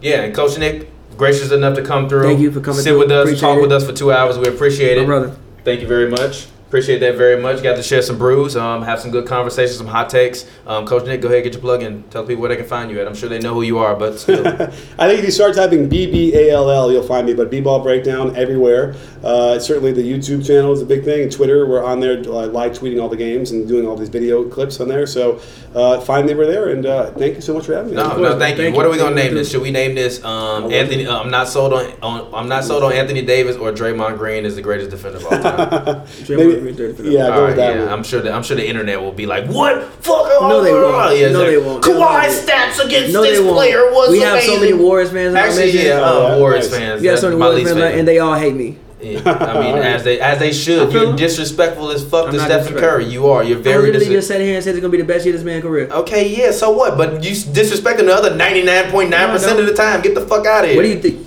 Excuse me. What do you think Steph's second best attribute is? Besides shooting. Wait, his best attribute? Besides shooting. Oh, defense. Really? See, I did a video. Shut the No, fuck it's up not. disrespecting him. It's not, but I did a video a few years ago where the title was why Steph Curry is an elite defender. Yeah, I remember watching it. And I needed to move a needle, right? That's what I was doing. But he's a good defender. But nonetheless, his passing used to be a really big attribute. He used to be able to throw that lefty hook pass dime to the corner across the court. He doesn't think Steph is that good of a passer. Doesn't I think he's do it good. anymore. He puts him on the same level with Kobe.